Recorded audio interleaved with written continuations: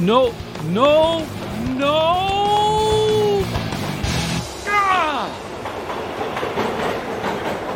Hi, this is Dale Lear, designer of TRS-80 Color Baseball, and you're listening to Coco Talk.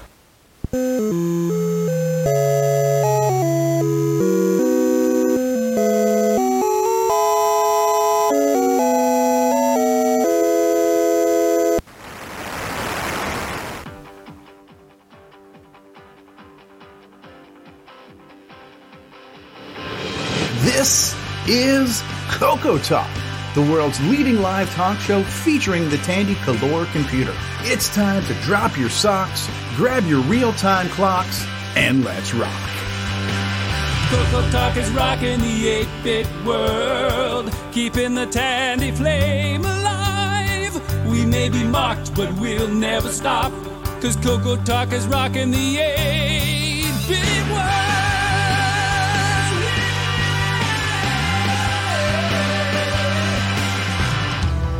Welcome to Coco Talk, episode 273. We're talking about the Coco.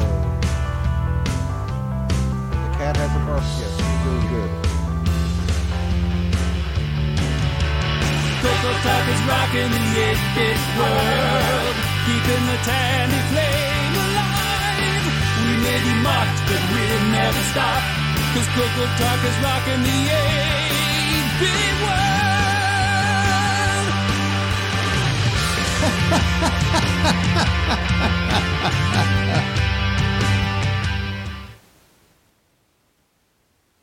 Oh, hello, everybody. You know, it's probably better if the mic is real low. Yeah, we can hear you now. Ears. But apologies for everybody else for being softy. He said we're talking about the Coco today, in case anybody didn't guess. Well, that's a different mic. I guess we didn't do a sound check at the beginning. Let's see. Who we got on the panel today? You're up in the upper left corner, so continue on. Yeah, that's right. Upper left. There's me. There's the cat. Center my cat top. just left. I was feeding my cat bacon.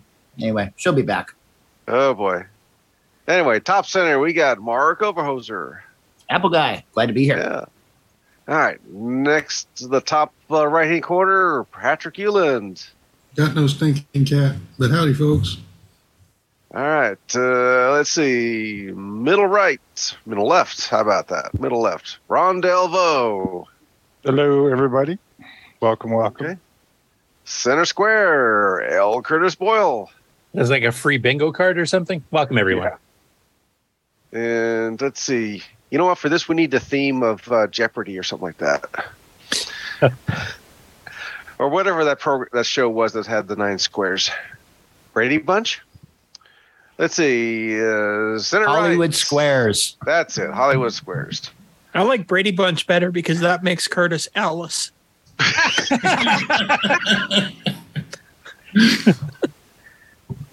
Oh, and that was Ken Waters. All righty. That's me. With the slam. Oh, lamb. All right. Next over, Grant Leedy. Everybody. And let's see, bottom center. Are you ready, David Ladd? Why, yes, I am. Are all of you ready for today's show? I'm sure you'll be excited to know what's coming up. Let's wait and see. Okay, next over, James Diffendaffer. And what is that schematic hello, you everyone. got there? That is the MC10. Since I've been doing so much MC10 stuff, people complained about the bug, which was a fractal, and they complained about something else I did. So I finally just, I'll put this up, and I don't know. Well, now we can all build our own MC10s. If Pedro hasn't done that already. Okay. I don't know why you'd want to do that. What you need to It's do a is fine design machine. a 6303 version of the MC10. That's what you need. I would do so much different if I built my own. Yeah. particularly with video RAM. But anyway, That's the number one right there. And you guys forgot to tell me to make some co-hosts. Don't forget to make co-hosts. yeah, you're recording the show too, right? Because I know we had a bit of a technical issue during the week here, so I don't know if all the default settings stayed through or not. Yeah, the local recording's going on. So okay, cool. Yeah, it was just all the paths for Google what got foobarred, and it took a bit to straighten out. I think everything's back where it's supposed to be. So, yay, Google Drive. So let's see here. Next up, some announcements, I do believe. Yeah, some announcements. Grant. Grant first, then me. All right, cool. So I just want to make a here. Don't do that. No, I'm just kidding. So no, I'll be quick here. I just want to let everybody know that the board of directors had a meeting Thursday. We have finally secured a new venue for Cocoa Fest for next year. It will be held at the Holiday Inn in Carroll Stream. It will be also on the dates that we talked about during Cocoa Fest. It's April 21st, 22nd, 23rd of 2023. So I think everybody will be happy with this location. It's a newly renovated, a little bit smaller than Elk Grove, but not by much. But bigger than Heron Point, right? Oh, yeah. Oh, definitely so. Yeah, definitely so. It's not a problem there. And so I think everybody will be very happy with it. So it is going to cost us a little bit more money. So unfortunately, we'll probably have to, raise the table rates, but a little bit. But they're fairly cheap as it was. And but as soon as we get everything else all lined up on the meals and the actual cost and everything like that, I'll make the announcement here. I think that's going to happen in a couple weeks at the next meeting. We'll probably get that all ironed out, and I'll let everybody know. Now, the big thing that's going to affect most of us sane people that normally attend the fest is what's happening with the coffee. This is where we have to go get it next door, right? So yeah, I haven't talked to Jim about this yet, but I do know we probably will put a cap on it unless you want to pay $38 a gallon. So for the coffee, but yes, there are 2 gas stations on the corner, so there's and a Dunkin' Donuts and a Starbucks too in the area. So and I think you guys have mentioned before there's actually coffee in the lobby that's free too. So exactly, yep, until 10 o'clock, and then they take it down at 10 o'clock. So and Ken is now making the sign of the cross as he hears Dunkin' Donuts and Starbucks. So one other thing too, I guess I'll say is that we're going to have to come up with some new revenue models for the fest because as costs are going up, and I do not believe that the auction items are going to be in plentiful supply like it has been in the years past because people are not throwing away the Cocoa 2s and the Cocoa 3s out or donating them anymore because you can sell them on eBay for a couple $100 and so forth. So we're probably going to start doing something like sponsorships. So like kind of like VCF Midwest does and Tandy Assembly does, where you'll sponsor us for $50 or $100 and you can put your company up and stuff like that. So we're still working out the details on that, but I think we're going to we'll probably end up doing T-shirts as well. And so the reason I want to make that announcement is if we have any artists, yeah, exactly. If we have any artists who are good at making T-shirts, please get in contact with me, and then we'll see if we can get the design figured out and get the T-shirts printed and so forth like that. So, but we'll probably be working on some other, profit centers as well too to help raise money. So more to come on that in the future. We have a question in the chat here for you on that from Buck Owens. He says, King Bed Rooms 2-person are $135 a night right now. Are you getting a special group rate? Yes, the group rate will be $119 a night. And actually, $135 was cheap because I was there 2 weeks ago. It was $185 a night. So, oh wow, yeah. So yeah, and I'll be honest. To bring a tent, and I'll be honest with you too. I went through several different hotels. The $99 a night hotel rooms, they're non-existent. Not even at the Holiday Inn Express or a Comfort Inn. They are hard to come by. Not a Motel 6. Well, if you want to go down that low, go right ahead. But Red Roof Inn and Motel 6. There we go. Yeah. So, but $119 is not a bad.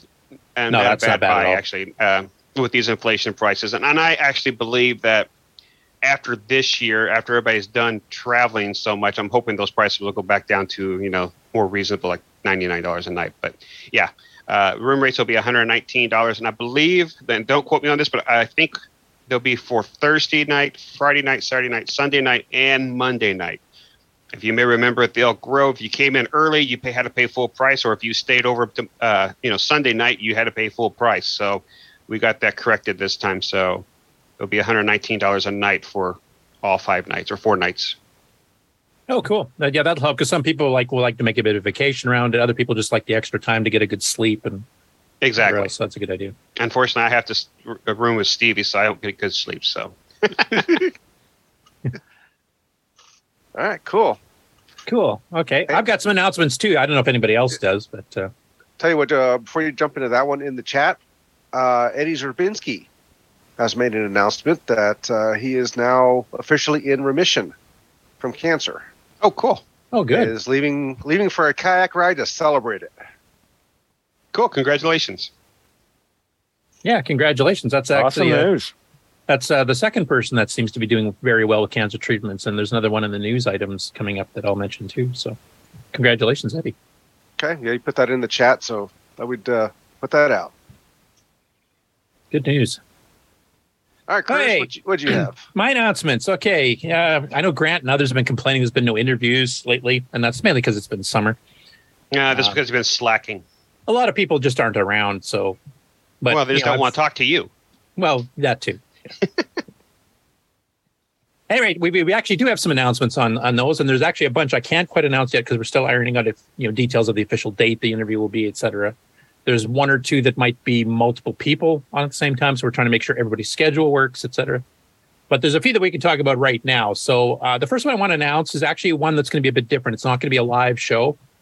It's an interview with Michael Duncan, who created Xeneon that we played a couple weeks ago in Australia. So he's in a different time zone than Nick. So Nick and I, and maybe a couple other people, we're still ironing out the exact times, are going to do a pre-record interview with him next weekend or the weekend after. I can't remember. But basically, we'll be broadcasting the recording of it on the 27th of August, recording the week before. So by August 19th, if any of you guys have any questions that you want us to ask on your behalf of Michael, please send them either to the email or just on the Discord. I'm not sure exactly what the appropriate channel would be for that, but if you have any questions for him, send them up. And it could be questions about him and his Coco experience in general. It could be about Xeneon in particular. So please do that. The deadline for any questions, though, because he wants to kind of vet the questions ahead of time before he, answers them when we do our pre-recording. We want those in by Friday, August the 19th. So you can email those to the Coco Talk email or on the Discord. So that's number 1. So that'll be broadcast on the 27th. We've got a trailer that I believe Mark has a teaser for the interview that's happening next week with Glenn Dahlgren, who's coming out with his 3rd book, I believe. And, some general Coco reminiscence and stuff as well. So, Mark, if you want to play that, we'll let that go. So that's for next week's interview. Hi, my name is Glenn Dahlgren. I am a color computer designer from way back in the day. You may know me from my Sundog Systems games. I'm also an author of YA fantasy and award-winning YA fantasy. These are a couple of my books, and you'll notice that each one has an award at the bottom. I just won this one. I won a little bit further back, but this one I just won a couple of weeks ago, which is pretty cool. That's the Dante Rossetti Award. So I would love to talk about some of the my books and my upcoming book, which is going to be launching this month at the end of the month, called House of Prophecy. Not only that, during my time, I'm going to be potentially giving away some classic Coco games, so you have to be there. And these are original, new old stock. And I'll sign them if you want to, but you'll have a chance to win one of these games. So please come and talk with me on Coco Talk live August 13th at 1 p.m. Eastern. I'll see you there. So that's cool that we're actually getting some giveaways from Glenn that are Coco related as well. I mean, he's sometimes giving away some stuff for the books and stuff too, and he's been doing really well with his book series. His books are good. I've got the first 2. Yeah, I mean, when Piers Anthony reviews your book and said this is the way young adult fantasy fiction should be, that's pretty darn high praise. So, yeah, congratulations to Glenn on getting his third book out. He's working on the audiobook version of it as well, and of course some general Coco stuff. I finally found, like he'd referenced in one of the previous interviews, that his very first public mentioned Coco game was actually a winner, one of the winners in the Color Computer Magazine game programming contest from 1983. Got announced in the February 1984 issue. And I finally dug out the original article of that, so I'll show that. It's actually got the title of the game and all the other ones that also won, the various different categories as well there. So there'll be some new Coco material on there on that interview as well. So look forward to that next week. The week after that, August the 20th, we're going to have 3/4 of the original Nitrous 9 development team. That will be Bill Noble, Alan DeCock, and myself. I'm still trying to get a hold of Wes Gale, though he hasn't responded yet, so I don't know if he's just too busy or just not interested in at this point in time. But it's the 30th anniversary of Nitrous 9 getting released from 1992, and August is actually the 30th anniversary of when Bill Noble first got the kernel booting up in native mode. And this is actually, I was watching him do this because he was doing this at work as well as at home, and we had the same job. We just had opposite shifts. And I really didn't think he was going to be able to do it. So I just kind of watched and sniggered a bit. And then he proved me completely wrong, egg in my face type thing. And then I joined in wholeheartedly after that. And then Wes Gale joined in as well. He wrote the installer. He did the manuals. He advertised in Rainbow. He did all the initial sales, etc. Alan joined a year or two later and kind of brought some fresh perspective on stuff and, really went nuts on the graphics drivers and stuff. So we're going to have a general reminiscence about, what it was like when it was still a commercial product, how that those first 10 years went before we released it to the public. And any questions you guys have on the original development or, what inspired us to do certain things or whatever you want to ask, we're going to have all three of us on. And like I said, I'll keep trying to approach Wes, and I don't know if we can actually get him, but it'd be awesome to have all four of the originals on, but at least three of them will be on too. So that's on for the week after. So that'll be August the 20th. So get your questions ready for that one. And then I've got a few that I can't talk about yet because, like I said, I'm still ironing out some details. There is one that is confirmed, though. September 17th, we'll be interviewing Franklin Harris of RetroRewind.ca. Now, we've interviewed him before, but he was a little bit coy on some of his background. Like, he did mention that his very first computer he ever owned was a Coco 2, and he now does, Coco repairs and upgrades and stuff. He's also manufactures the Coco SDC, is one of the two official manufacturers of that. And he's got, cap replacement kits if you need that. He also does, he has a diagnostic cartridge and some other stuff too. But we're going to be going into some of the history he kind of skipped over. Now, I kind of asked him about this because actually when I went with him down to Boatfest, because we all drove together there from Toronto, he had mentioned that, he had been on the lab with Leo Laporte and he'd been doing some TV stuff. He'd worked with people like Amber MacArthur. If you're in Canada or you watch Net at Night and stuff like that, she was a pretty popular net host. That she's still on CTV to this day. He also worked with people like Kevin Rose, behind Dig, etc. So there's a bunch of famous people he's been involved with in the early 2000s. He had his own tech podcast in the early 2000s as well. And we were asking him in the car, like, why didn't you mention any of this stuff? And he said he wanted to promote Retro Rewind on its own merits. He did not want any of his, previous quote unquote fame, clouding people's judgment of the company. He wanted the company to be able to stand on its own. But now that he's kind of let the cat out of the bag, and we've talked about it at Boatfest and a few other places now too, we're going to do a full interview and going through his entire background in the industry, which includes a lot of TV stuff and production stuff and hardware hacking and all kinds of things. So it's going to be a pretty fascinating interview. There's going to be a lot of new stuff you haven't heard from him before. So that'll be on September the 17th. Now, in between the 17th and the 27th, when Michael Duncan's interview happens, there is stuff happening. I'm just getting the firm details, and there's some stuff happening after that, still getting the same firm details. There's a few where people are trying to decide which date's going to work best for them. There's others where they're trying to get some other people to come in for a group interview and want to make sure everybody can make it. So hopefully I'll have announcements on those officially within the next week or two, and we'll keep going. But yeah, there's I think a total of 6 or 7 blocks of interviews that are either officially scheduled or tentatively scheduled at this point.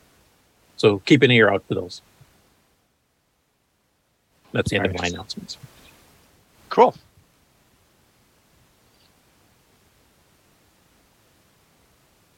Switching views here. All right. Well, what's up next?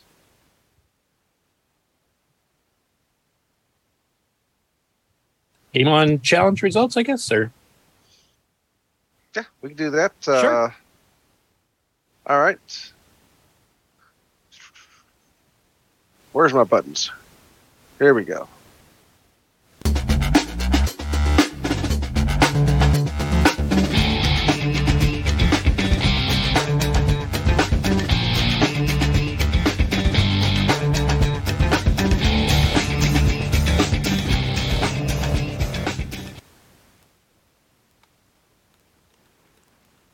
Welcome everybody to the results video for the Coco Talk Game On Challenge of the Week, where we played Planet Raider. We had a total of 13 players. We had Mr. Dave 6309 with 5750, Ed Rhodes with 10,500, Mark B with 19,150, Tasman with 29,000. David Craker, 37,150. Rick U, 40,000. Sabhead, 64,850. Jim Rye, 70,800. Shenley, 81,050. David Z, 119,000. Sloopy Malibu, 120,950. Buck Owens, 283,500. And the number one score this week is Canadian Retro Things with 484,600. Thanks everybody that played this week, and we will see you next week. Well, that was convenient. I guess you wanted to make sure you beat Sloopy this time. That was the best photoshopping I've ever done. So I did see, and also I did have a few problems with this game. For some reason, this game did not seem to work properly on a 6309 computer. Well, some people were reporting problems with 6809s too, so I'm not sure what the deal is. So, well, because I was running it on my 6309, and it would freeze up at the end of the first level. Then I tried it in VCC on 6309. Same copy of the program, freezes up at the end of the first level. But then when I switched it over to 6809, it worked fine. So yeah, because I was just following. I didn't get a chance to play because I'm really busy with work. But I was following all the comments in the Game On Challenge channel on Discord, and I think was it David Crager was having problems on the 6809 on his actual Coco 2. Oh, was it 6809? Oh, okay, I didn't see that one. So it seems, I'm not sure exactly what the problem is, or maybe there's slightly different copies floating around. Like somebody was using an older copy that was on the archive earlier from a ultimate download or something. I have no idea. Well, like I said, Since I grabbed the one from the archive Thursday, and it didn't run on a real Coco 6309 at all. It reliably died at that one spot at the end of the, Planet Conquered. But it's no other problem. It ran and restarted, and I could. Other than that one point, it was fine. Yeah, I had the same problem. It would get to that, and it would show the planet saved, but then it wouldn't count up how many guys you saved. It would freeze up before doing that, and then you couldn't continue. Well, I never got that high to see that problem, but I was seeing occasionally issues when it would start. It's like you'd go to the screen to start, but it would just sit there for a little bit, and then all of a sudden. I noticed that, on VCC, when you started it up, it took a long time to get the program to start running. It would just kind of freeze up at the beginning, but then when it started running, it worked fine. Yeah. The metagame was the real fun, figuring out all the different ways you could mess with it. Like getting the creatures to spawn underground and things like that. If you flip left or right as a creature spawning, it will end up underneath the ground. And then you have to go underground to find it, which is cool. So you could fly underground, but you couldn't shoot through it. Yeah, right. You could shoot underground, but the bullets wouldn't go outside of the to the upper part, to the sky. And if you shot in the sky, bullets wouldn't go underground. Because I wonder if that was its attempt at doing 3D. So instead of being under the ground, you were flying around the mountain. No. Because if you play it on Impossible, you can't even touch the ground. You can't go underground. You can't touch the ground. So I think you'd be screwed if one of the little guys floated down to below the ground level, because then you couldn't get them. Ooh, yeah. So I have a question. If like I know you guys were playing the hard, like the medium level of difficulty, correct? Yeah. If you change the level of difficulty, did the problems go away or get worse or better or anything, or did anybody try that? Didn't try that. Okay. For a while, we just all thought the author's name was Hard. Yeah, Dave Edson Hard. Yeah, because I'm just surprised that a game would have been released in that state with all of those bugs. Well, I'll get to that. Or if it was a bit like a bad, somebody tried to take some copy protection off and screwed up, which has happened before. So, but I can attest to the fact that when you get to the higher levels, it gets quite a bit harder. Like people were complaining that the game was a little too easy, but once I was up in that mid 400,000 range, there were so many bullets flying at you, and the bad guys came at you so fast you almost didn't have time to react. So, it definitely got harder. Unlike some games where it just seems to be reach a plateau and not get any harder. Yeah. This one sped up quite a bit. Now, at first glance, looking at the screens for this, of course, and one of you can play a video of the Game On Live stuff if you want to kind of show it. But it looks like Defender at first glance, but there are some pretty major differences in how it plays. If you want to explain those. Yeah. So different from Defender is that you actually have to go down and pick up each of the people. You can't finish the level until you've either shot and killed or picked up all of the people. Yeah, so unlike Defender, where the aliens pick them up, you shoot the alien and then try to swipe and get the guy out of the air. You actually pick them up off the ground in this game. Yeah, you pick them up off the ground. So there's 20 men per level, and you have to try to save as many of them as you can without killing them. Once that's over, you fly up through the top of the screen, and the level's over, and hopefully you move on to another level. Or the game freezes dead. Yeah. So before I get showing some of that, I do have one review for this game in Hot Cocoa, July of 1983. So as it says, it's a Defender type game. Goes on talking about how you actually play the game a bit. And then one of the interesting things is the review does say that there's a pause feature, but I never found that. I don't know how you pause the game. I don't know if anybody else found that out. I think it's self-paused.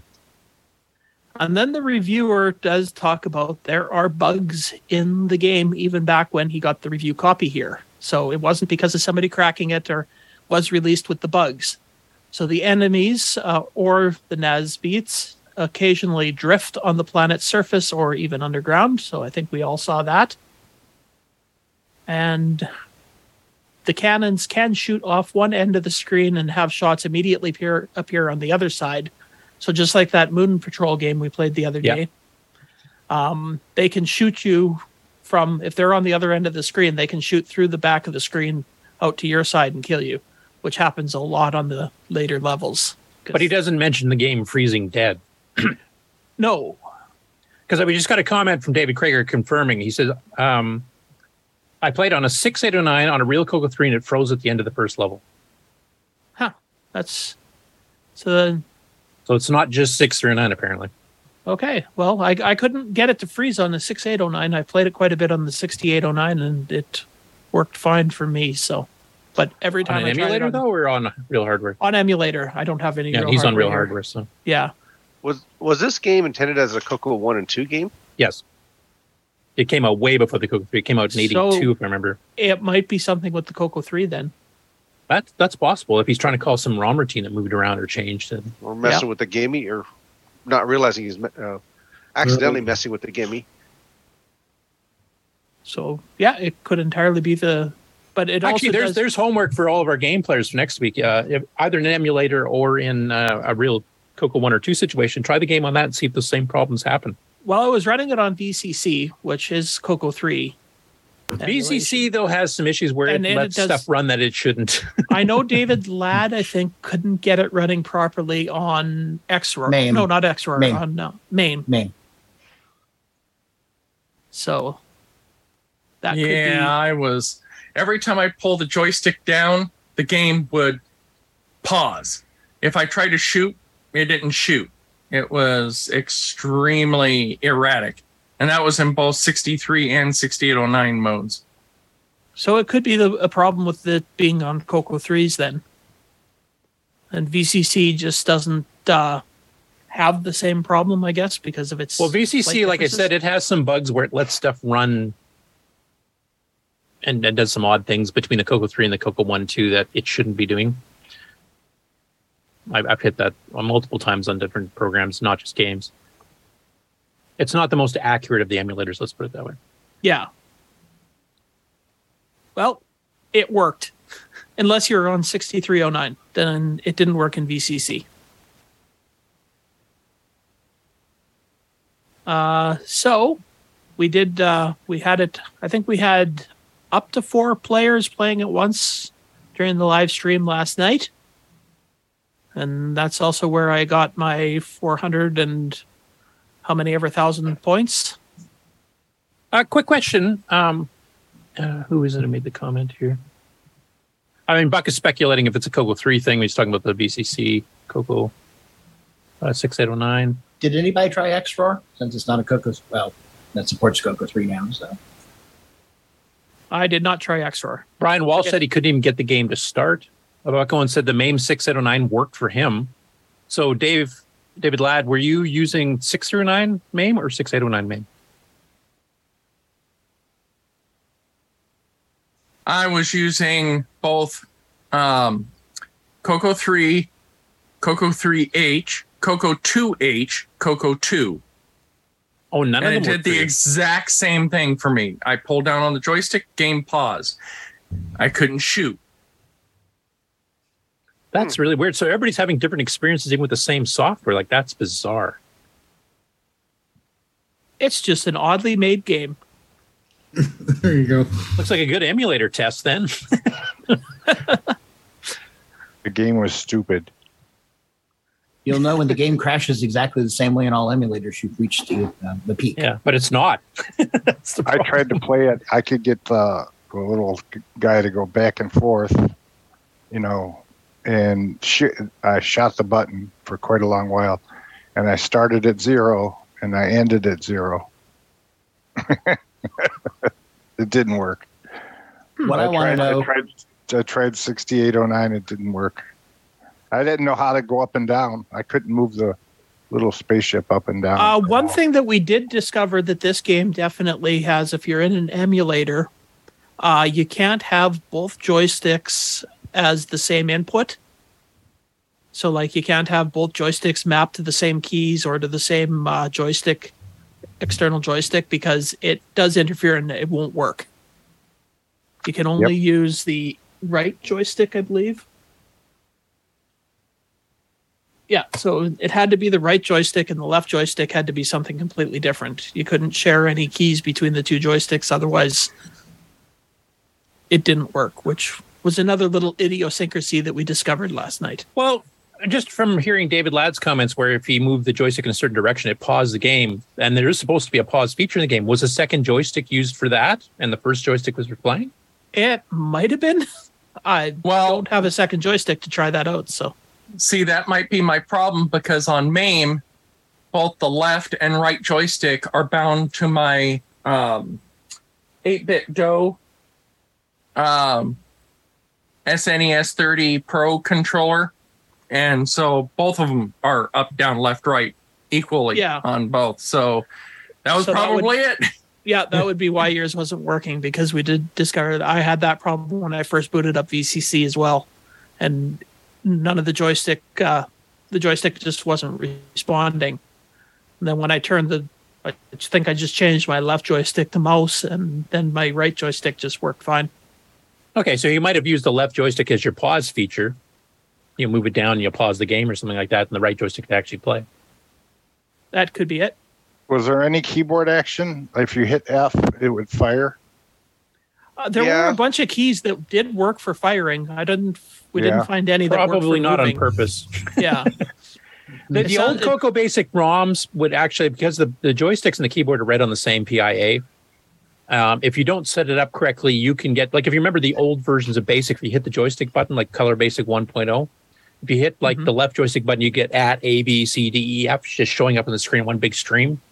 And then on the other joystick, I can't remember what letters, but basically it would send out a sequence of characters, like every bit on the PIA on that particular line is a key. And it would write out all those keys every time you hit it. They actually patched BASIC in 1.1 to quit doing that. And some of the old game developers, and this is 82, so I mean, this is in the early days too, when not everybody knew how to get around it. If you hit a joystick button, it would register. If you ran a regular keyboard read routine on it, it would come out as a whole bunch of keys in sequence. So it's quite possible he's just reading the PIA and then not doing that specific check for the joysticks, like masking it all. So yeah, definitely this game was released with a few bugs and a few idiosyncrasies. But I actually found when you got up to the higher levels, it became quite a challenging, more fun game. Because in the early levels, it's pretty easy just to slowly and patiently go through and complete each level. Even on the hard level, like 2 or 3 levels, difficulty. Yeah. Now, Ken, did you record any of your 480,000? It's all here live on the stream. So can you show us like how difficult it does get later on? Okay, there I am at 204,000. So you can see how many more bullets are being fired up into the... And they fire down below the ground at you, and I'll move forward a bit more.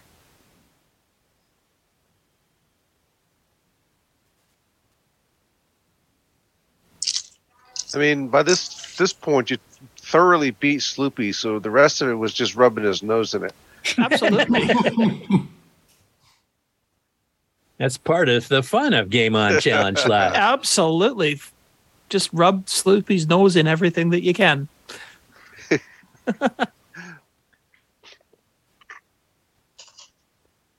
Too bad I can't highlight one screen, but see if I can find a part where one of those... well, I'm sure Sloopy was purposely not highlighting your screen because he didn't want to emphasize how badly he was getting his butt Yeah. whipped.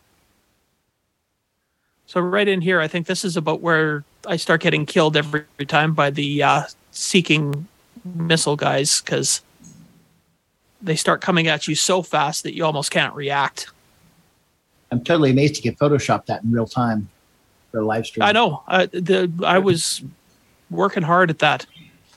So at what point did you get a new man, gain another man?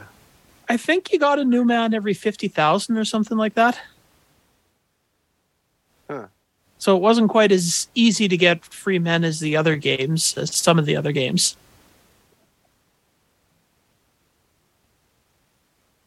And we're waiting. Oh, there we go. So you can see how fast they come at you there. In the top corner screen there. Did you see that? Yeah, I saw it. So, yeah, it got a lot more difficult. Because you didn't have time to actually... Normally what you would do when those guys would come at you is you'd let them get close to you, and then you would just flip your ship around, and then you could shoot them. But in this one, if you tried to flip your ship around, they're moving fast enough that they could hit you in the air as you're turning around. So I guess what I'm generally gathering, aside from bugs, is that this game actually wasn't too bad. I mean, it's not quite the Defender clone it first appears to be. It's got some different, like you said, rescuing humans and then having to fly off screen, to complete a level, etc. So it had some unique elements that made it a bit more original, but the bugs really held it back. Yeah. But, yeah, as Shenley actually said in the Discord channel, it's a fun game, but probably not going to play it again. Yeah, because I can honestly say I don't think I've played it since I put the entry on the website.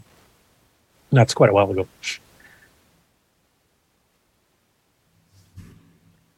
So, any tips and tricks besides running it in 6809 on an emulator? If you're playing it, I guess, on the first few levels, staying underground is the best way to avoid being shot. And just go slow, because when you go too fast, then you start hitting things. But I don't know. Did anybody else have any tips or tricks? Going slow is pretty good. Then the underground, get lined up, and as soon as your nose poked out of the ground, you could fire and hit something. Shoot until as you're going through the ground level. Right, the little blinky sprite lets you know when to start shooting. The wall starts blinking in front of you, and it's time to fire. So that must have been the metaphysics shielding. Now, quick question for you, Ken, based on what 60's comment here, because X60, of course, tried it in XWAR. He said, I just tried it in XWAR, and it clearly wants an analog joystick. Yeah. And I'm too bad to get to the end of the level to see what happens. Now, Sloopy normally plays with XWAR. I presume he did so on this one as well. Did he have those same freeze problems? No. He, as far as I know, he didn't have any problems at all. He might have had some problems at the very beginning but I wasn't there when it happened. I think his problem was having the two joysticks mapped to the same place. Okay. And I know XWAR through command line, I believe, supports 609. Correct me if I'm wrong, 60, but I think it defaults to 6809, so that's another possibility. The 609 definitely seems to be more prone, though David Craker does say he was running on 6809 real hardware, and he had problems too. So it was kind of interesting physics. You have air resistance, but no gravity. So you hit the gas, you get going really fast, then you slow down until you stop if you wait long enough, I guess. Yep. And then you're just kind of floating there until you hit the gasket. Yeah, 60 saying 609 is the default on XWAR, and I don't even think you can change that on the menus built in. I think you have to run command line options to enable 609. So.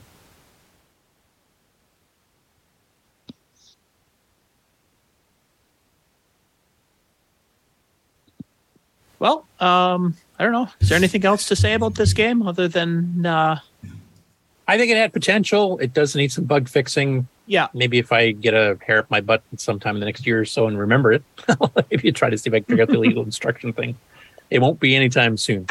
And figure out why the buildings and the men will just randomly either float up into the air or down below the ground. That just sounds like a programming bug, like it was mentioned. Yeah. In the That's review. that whole like I said, gravity, yeah.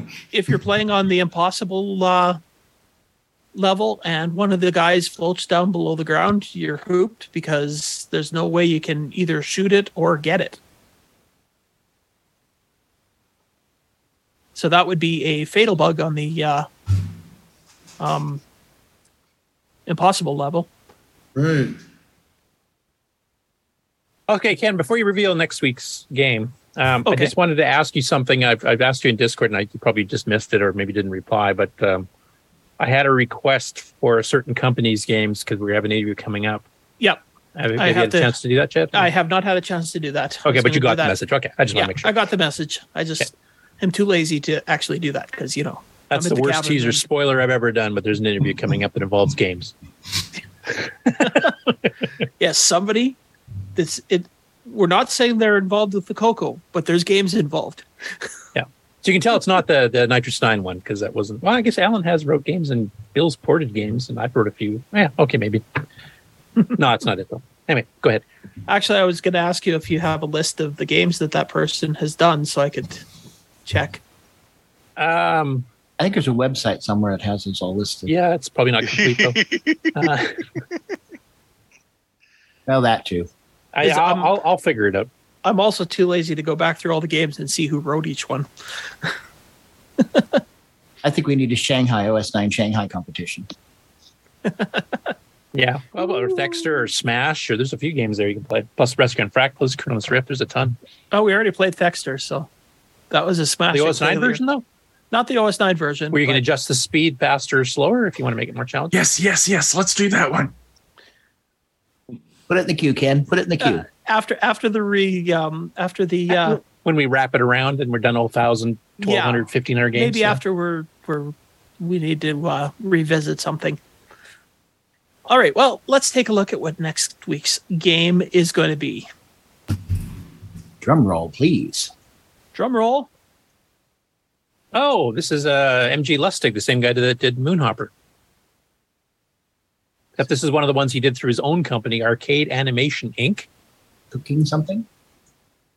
And I'm giving clues here so somebody else can maybe try to do it. It's a clone of an arcade game.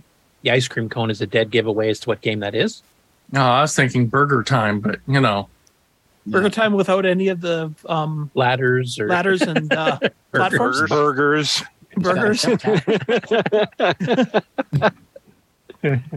Well, I thought it was something to do with pies. This is the game. Food War. Yep. Food One of fight? 2 food-based games that MG Lustig did through his own company. And we're playing it on the, I guess that would be the easiest level, the furthest over. The far left is the easiest, far right is the hardest. Actually, it's not so much it's, easiest to hardest. That's a start level, like if you want to start on the level A, level B, level C. Okay. Now, do you know what game this is a clone of? Food Fight. Okay. Want to make sure, because that's the arcade game, or it's been ported to numerous other systems if you want to. As discussing it with Sloopy last night, I don't remember that game from the arcade, but apparently it was a twin stick shooter, kind of like Robotron. Oh God, I haven't played the arcade game in decades. I don't remember what it had for controls. Well, he said you had 2 controllers, one for moving, one for firing. I'll take a look on Claw. I don't honestly remember that, but I don't honestly remember. I only played the only one of arcades had it briefly. Like I don't remember even playing it that often. I remember seeing it. I don't remember it at all from my days in the arcade. So this is Coco 1, 2, and maybe 3? I'm pretty sure it runs on the 3. I think I've tried it on the 3. Yeah. We'll see. We'll see how many games we can find that won't run on the Coco 3. Yeah, it's a joystick-based game. It's Coco 1 and 2 with, I think, 32K. I don't think it runs on 16. Unless maybe you have the cassette version, it might. Hey, we have a new viewer, Atari Hotel. New Coco 2 original Model 1 owner. Cool. Welcome, Atari Hotel. And we've had a couple sneak in on the panel here. Oh, who joined Michael us there? Furman has joined us. And Jason Reichert. Well, hi, Mike. Been a while since you've been on. Okay, so Food War is Coco 1, 2, or 3 with 32K RAM. And joystick. I don't know if those ever got ported to the Dragon. Karen will have to let us know in the chat there. They definitely should have been able to run. Of course, they'd have the stripy colors unless you change the P mode from 4 to 3. But Buck Owens is saying the original arcade game version. He says, I think the stick was something unique, like a 49-way stick or analog.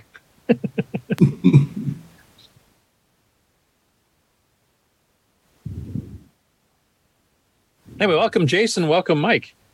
Mikey. Howdy, howdy. You're late, Jason. I'm late. What, like a couple weeks late? Couple months. No, I'm gone for a couple weeks. Hello. I'm actually here. Yeah, actually, we can actually branch BCF into West. you here because you're actually somewhere special at the moment, aren't you? That's a good I look for am. you, Mikey. I need to flip around here. But what am I looking at? Oh, no, you guys don't want to look at an NCDX term. No, but you should tell us first where you are and what you're doing. Oh yeah, well, I'm at BCF West right now. And that's being held where? California. It's being held in Mountain View, California, at the Computer History Museum. Cool. So this is what we're looking at here. This little board. This is the precursor to the Coco. This is a Motorola 6800 development board. And this guy has a whole really cool display about the generation before the Coco. It's really interesting. Does that include the VDG? Because that did come out before the Coco, I think in 77 or 78 or something. I haven't looked at this demo, but he actually has a VDG demo over here. Oh yeah, I recognize the screen there. You see what's on the screen? It is not a Coco. Where is the Predecessor to the VDG? Coco. Where's the VDD chip here? Okay, VDD chip is inside here. Right, 60. So I'm live. They have a Coco Color Computer podcast, and I'm showing them your table and going, well, this is the stuff that existed before the Coco. Yeah, they can't really hear you, but so yeah, That's a demo of VDG. What kind of CPU does it have? 6808 CPU, it says. Not 6809. Interesting. 6808, I'm trying to remember, is that an 09 based or an 03 based style? Or like 03. It's a microcontroller style one, isn't it? Has two accumulators and one 16-bit X. Type in CLS9, see if it gives you a Microsoft. The Heathkit Hero 1 robot uses 6808. And I've actually programmed one. Is it 6808 or 68008? Not in the 70s. No. Let me poke again.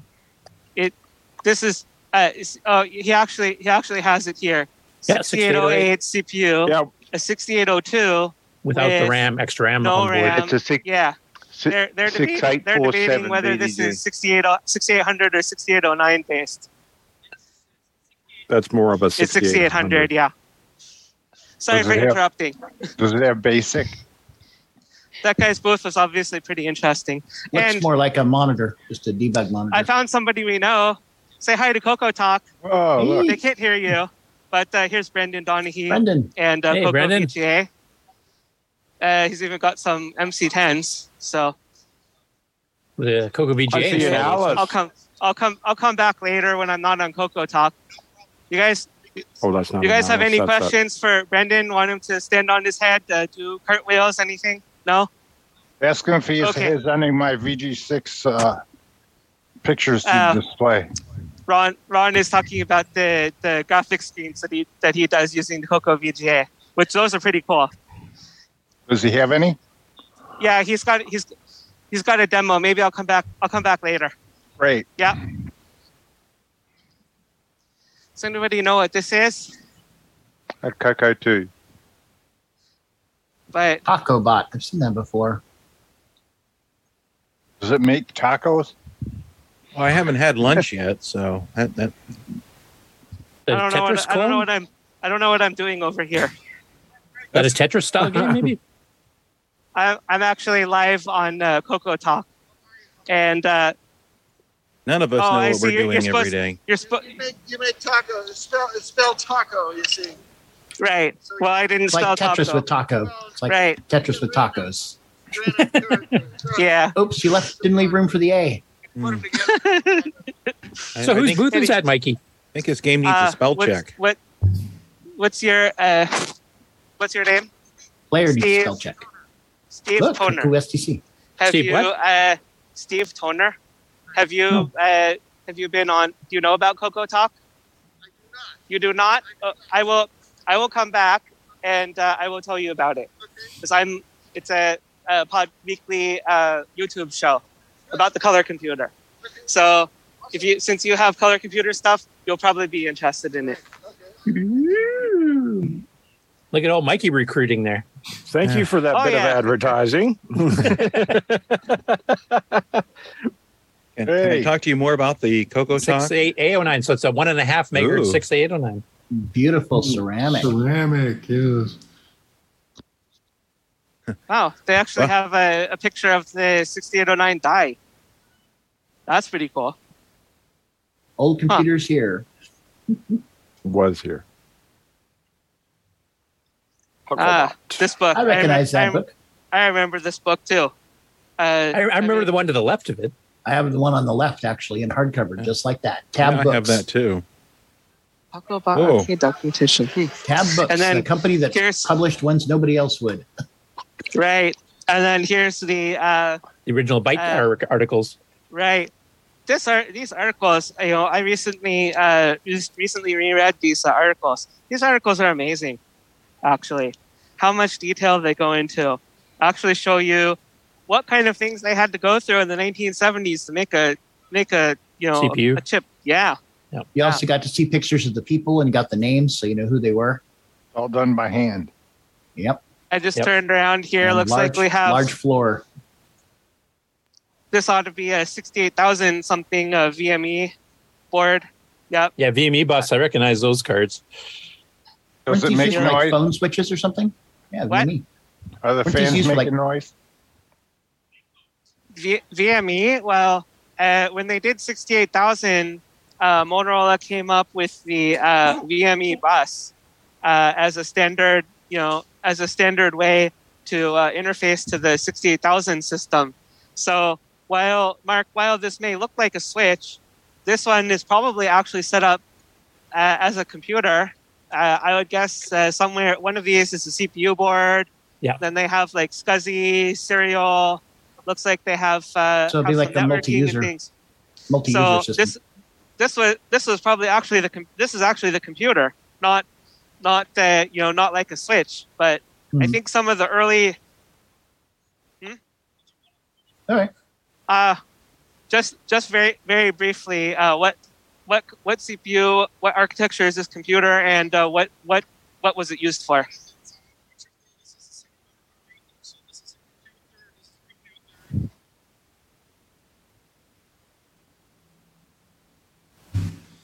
All 68,000? PowerPC. 88,000. Wow. Oh, it's a RISC chip.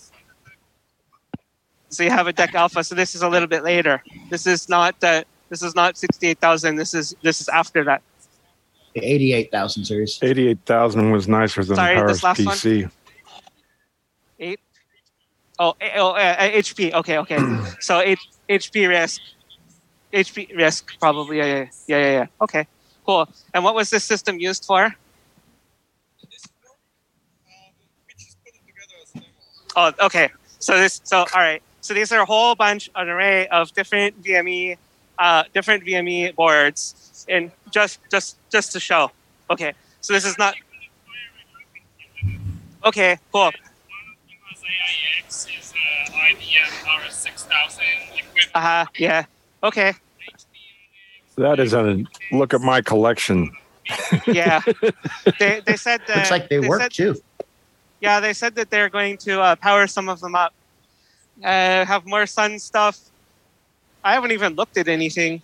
I just want to mention on the VME bus, our flexographic press at work, and Bill Noble, if he's watching, will remember this was actually an OSK 2.3 system on a VME bus with 68,000.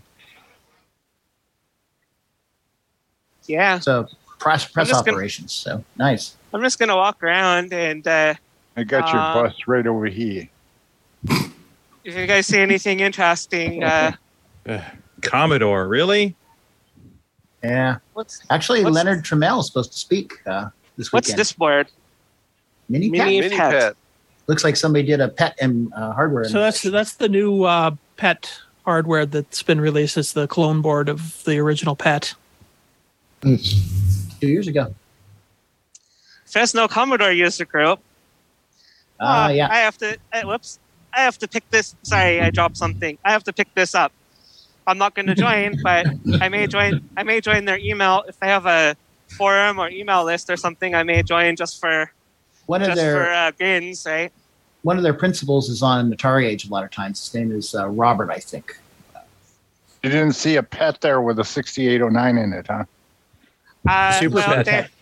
There is a whole Pet row, which is closer to the entrance. I completely skipped it.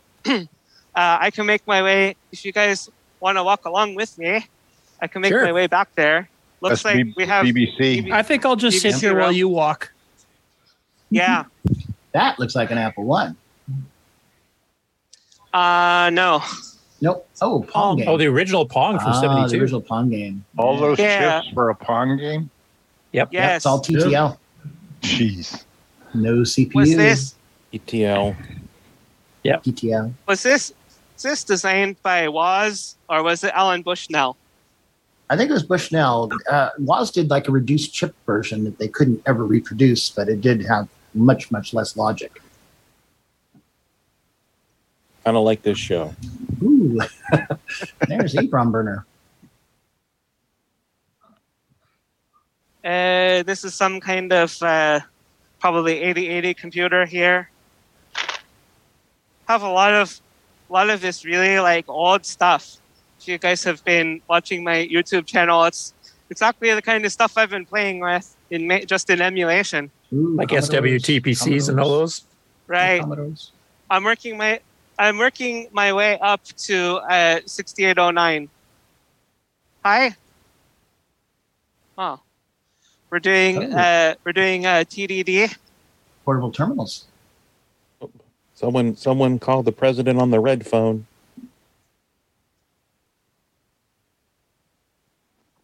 I prefer the Model 100 screen myself, but he's typing to us. That's cool. I'm live on a podcast right now, and so do you want to say hello, Coco Talk? I only have one hand. What do you want to do with your other hand? Okay, I'll do it. 60 says, do any of these get me Batman? I didn't type it right. You spelled Coco Talk wrong. Oh, yeah. Oh, there we go. There you go. And you got to put GA at the end of the line. He's going to type something else. So would these have been old enough? These be running at that like 75 baud rate? You as well, yes.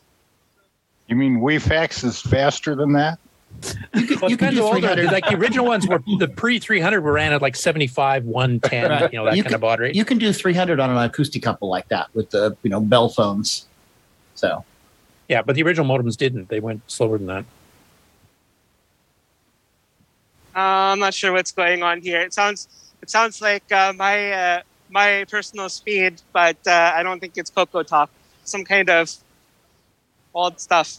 There's a lot of sun stuff here today. There's a lot of actual. We can get back to the pets over here. Wait, is that a Vectrix? Is that a Vectrix to your left? Over here? Yeah. No. Oh, geez, I thought it was. Looked like it. That's the weirdest looking Vectrix I've ever seen. Well, it just was a quick glance. C64 improved. It's one of those. Some modern taken C64. Must have a 6809 in it. No. Improved. Probably an FPGA, and it's probably emulated. Yeah.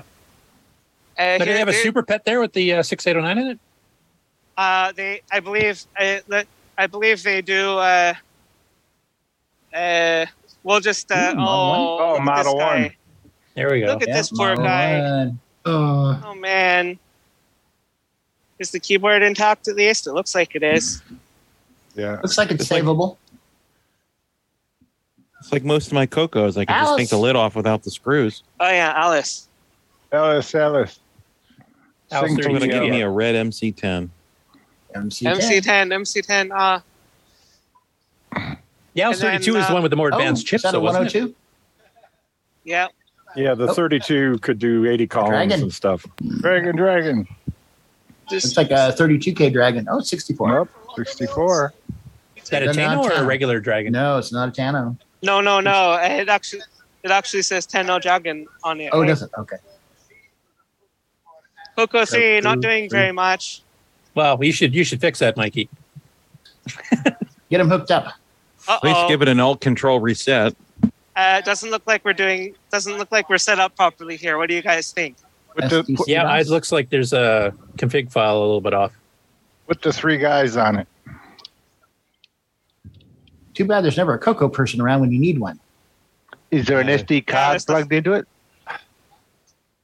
Doesn't look like it. There's your problem. Yeah, that might cause problems. That'll do it every time. Trust me. Andy 1000, PC Junior. Yep. Here's some kind of a Heathkit. Says H8. So, Mikey, that last set of Coco 3 and Dragon and stuff there, whose booth was that? That guy over there. He's he's talking to somebody right now. I'll have to come back. He's been at VCF the last couple of times. VCF last couple of times. All right, so front door. I'm gonna zoom ahead here. We're looking for a Super Pet, and it looks like we have a Pet 2001. Yep. That's the one I used in school. That one's a rare one. And the stupid little keyboard. Yep, with a tiny space bar. But at least it was a real computer. We had a science museum here in the Bay Area called the Lawrence Hall of Science. It's up in the Berkeley Hills. It's still there, but I remember going there with my dad and just pounding away on this stupid chiclet keyboard. No, I wasn't. I probably could have figured out how to program it in BASIC. But notice the little bar to hold the lid the case up. Oh yeah, I love here. that. It's a little bar, like a hood, just like a hood on a car. And then the this is a 2040 disk system with a whole another 6502 in it. Mm-hmm. And then I have to walk around these people. By the way, this is the main entrance to the hall right here to the right. Right. This is the main entrance. I just skipped by it because I was actually looking for Brandon Donahue, and I wound up at that 6800 booth. So 4032, 8032 with. Did somebody kill this? Looks like somebody did the killer poke, or it's actually broken. No. Is this actually broken, or did somebody do the killer poke? Is this susceptible to the killer poke? Yeah, okay, it just wasn't working. Yeah, Super Pet. There it is. And then right there. Here's your Super Pet. So Waterloo something basic. Waterloo. Loading basic. The disk drive is disking. Can't hear it, but it's still loading. Yeah, because there's a version of OS 9 for this particular computer. So level 1. Right. Yeah. While basic is loading, you guys can look at the. Yeah, University of Waterloo in Canada, in Ontario. Right. Yeah. It's still loading. How long That's do you want to typical of wait? a Commodore disk drive, isn't it? It takes days to load something. Come back No, this afternoon. These are IEEE drives. They're pretty fast compared to the. There it is. Looks like something's not right here. Error loading file.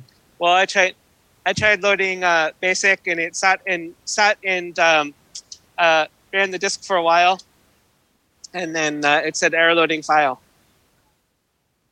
Okay, well, we'll have. I guess it does have its own CPU. He's got it running on this other one. I wonder if they ever had amber or white. They had white for sure. Ours was one of ours was white. I don't know about amber. Oh, and then Valley Arcade. Yeah, the Astrocade. Yeah. I read about this system fairly recently. So, and then looks like we have a Uplifter. And a two. but this is not the Platinum. PC Junior running. This is actually the Apple, right? 2E Platinum. The Coco Top lifter. Coco joystick. Yeah, well, Backbit is that one we've covered where it actually is a universal card adapter. You can get those little plugins to run on a whole bunch of different 8-bit machines. Yeah.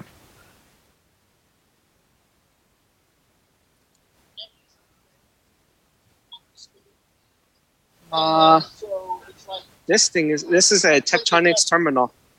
And graphics terminal. Graphics workstation. Paul Barton Graphics would have loved to computer. watch that. Graphics workstation because we got a 16-bit CPU, 64K of memory. Yeah. 128. It uses for like doing CAD and stuff, or just graphics, 64K plotting RAM. things. 6800. Oh, that's that Tape drive. No. that screen that. This is interesting here. He's got a GPIB cable, and he's just got a Arduino Pro or something like that on there with an SD card. So that's his disk drive to replace this tape drive, I guess. So And so since the micro SD has so much capacity, yeah. I can put all the tapes I've recovered and more. Okay. Well, there's a couple more things. Anything really interesting? You want to find out who this guy with the Coco 3 is? And just make sure they're aware of Coco Talk, because we'd like to have some of these people on, I think, later on sometime. Was that a Model 1000 over on the other table? Yeah, I think there was 1000. Yeah, there's next to the PC Junior is a regular 1000, and then PC Junior. You don't see the PC Junior sidecars very often. No. And you also don't see the PC Junior. I'm just going to unplug this. IBM cartridge game cart. Yeah. I know.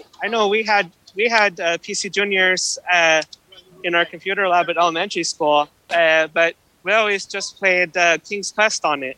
You plug them in before you turn it on. So, I know we've met before. I don't remember your name, but Mikey. Mikey? Yes, and I'm live on Coco Talk. Do you know about Coco Talk? You do? Okay. So I'm showing them what we have here at VCF West. So, question: do you know that your Coco 3 is missing an SD card? Your Coco 3 over there is missing the SD card. There's nothing to load on it. Okay. Yeah, I'm still setting up. All right. Well, I won't bother you then. You're gonna. Yes, I showed them the Dragon 64. They wondered if it was a Tenno. I said, nope. This is the real deal. So cool. I'll come back when I'm not on here. Can talk a little more and let you set up.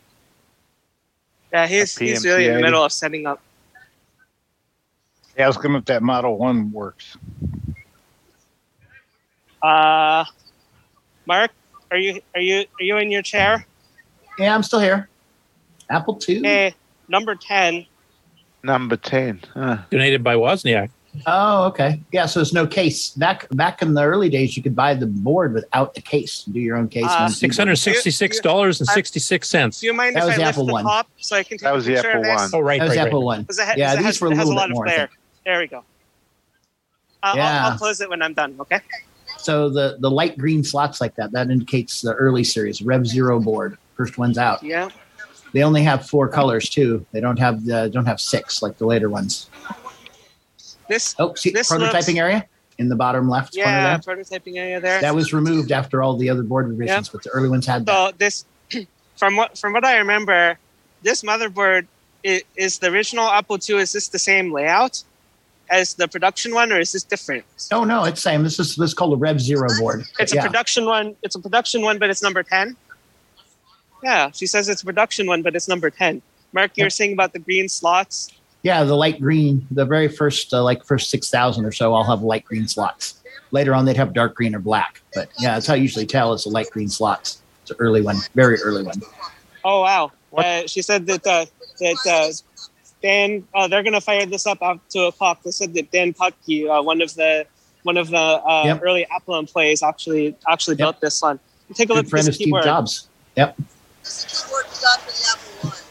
Oh, for the Apple One? Okay. We got the Apple One. Okay. It never worked well. Yeah. I complained bitterly to Woz. He said, okay, I'll replace it and gave us this one. Hey, Okay. Mikey, is this Liza Loop? I'm sorry, Mark. Is this Liza Loop? Liza Loop? Yeah, yes. Yeah, she's an early Apple educator. She used the Apple One and the Apple II. Okay. I'm on a live podcast, and the guy asked if you were Liza Loop, and I looked at him. Okay. Yep. So she's got the Apple early Apple II. So. Yep. And is it yours? Apple One number 1. What about that? What about that prototype that recently showed up? The one that has the corner. Oh, I have to show you the Apple. Not this Apple One.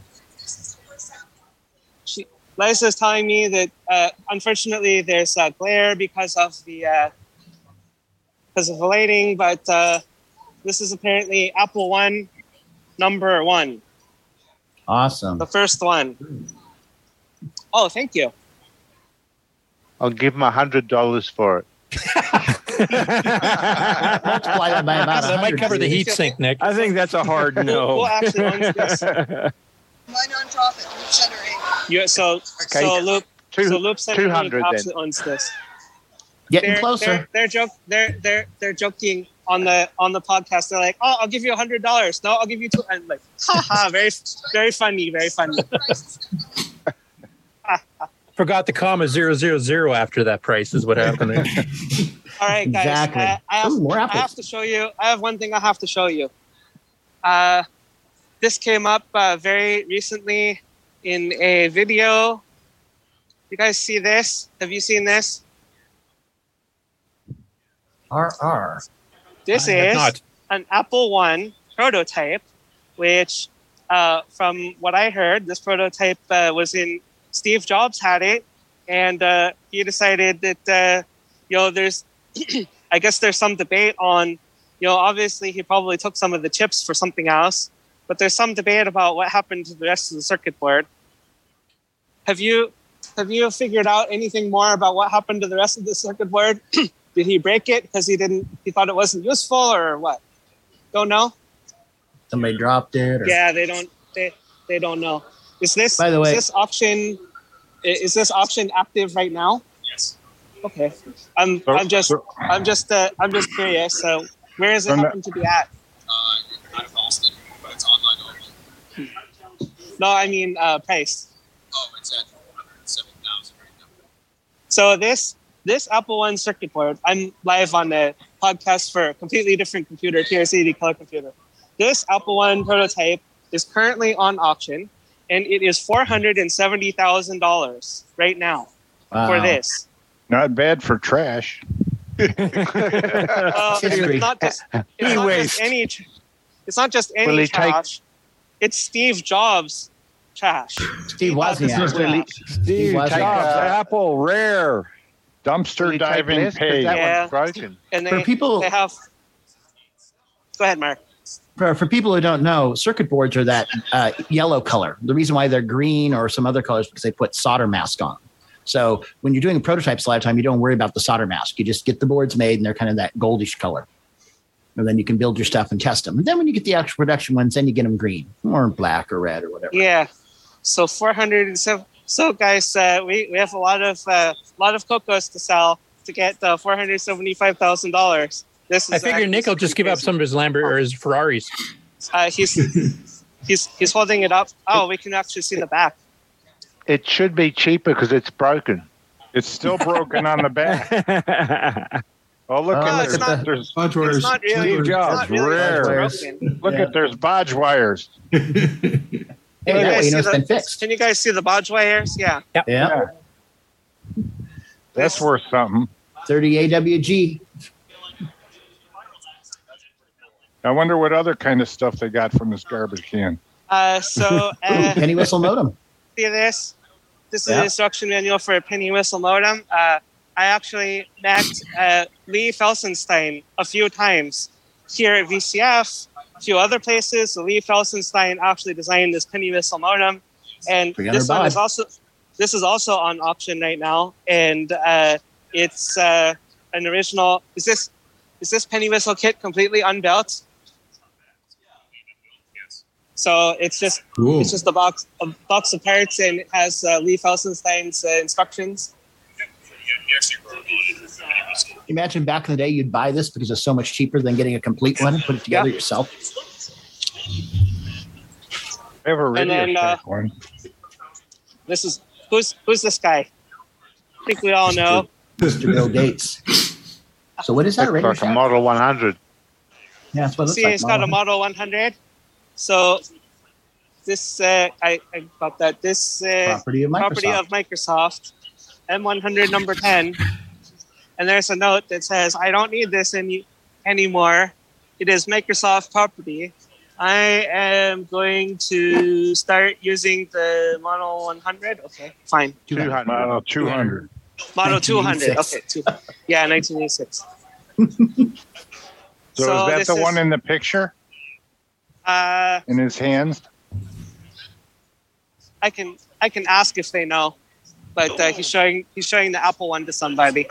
So this is of course our auction, and if you guys go, I saw a video about this one the Apple one a couple of days ago. These items, and of course Mark, Curious Mark, who's been doing all of the Apollo stuff. They've been getting some of their hardware also from RR Options. So hopefully this pretty doesn't cool. mean railroad. Here's your hint. Rare and remarkable. All right, so Apple stuff. There's more stuff outside in the hallway. They have analog Macintosh. computers. They have Portable Macintosh. Newton. Portable Keymates. Palm. And then we're back at 6800. What? So No that's kind of Coleco a- Adams? I have not seen any. Okay, well, if you guys want to see more, I can walk out into the hallway.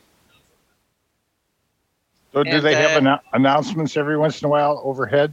Whoops. But I'm wait, holding there's some more. Yeah, I think they have announcements every once in a while. So Yeah, Ron Anything wants you that to live stream the WeFax seminar. Yeah. I'll let me Somebody. just quickly show you guys this thing. Stealth believe- computers right there. I missed that. What was the point? Now this is a real computer. A Link. Takes part of a wall. Probe interface. What do you guys think is going on here? Can you reprogram the computer by putting layers in here? I don't know. Oh, probes. Bet it's based on octal. 6 switches. There's a screen, yeah. Tape drive. So what brand is that? This is probably you can see what it says. No, Link. So this is all part of Link. Link, okay. Linkgate. Link would have been a project. I don't know if it's specifically of Lincoln DEC, Lab- but digital? the MIT laboratory. Lincoln Laboratories, probably. Right. It says digital down there. Like Yes.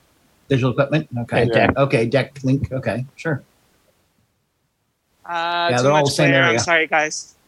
All the same area. And something is being brought in over here. Maybe it was purchased, but I wanted to take you guys over here. Actually, Oh, IBM Portable? IBM Mac PS2 model P70, Yeah, Portable Mac 7. Portable. I saw the Mac Portable. I'm like, I have to show you guys this. I remember, my friend and I in grade school were having talking about the portable computers. We were talking about the Mac Portable. Then here's a Compaq Portable. Yeah, one of the first PC portables. This is like a lunchbox style, complete with a 5 1/4 floppy. Probably weighs about 30 pounds. I had a compact one. Then It's a big Mac, isn't it? Yeah. That Quicksilver Mac there. Yeah. yeah. And this one is Power Mac 9000. PowerPC, yep. Be like a server or a workstation. PowerBook, Cube, SC30. We have circuit board repair corner here is the ultrasonic cleaner. Another modded Mac, but looks like working on a Mac motherboard here. Yeah. You see any fish tank Macs? Those were big back in the And 2000s. this also we can see the screen, but we can also see the live view. Nice. This looks like another Mac motherboard. Is he burning his hair? No, he knows Using- better. Yeah, they're much more skilled He than I. actually knows what he's Using doing. hot tweezers You're to gonna- lift the part off the board. You're going to fire it up.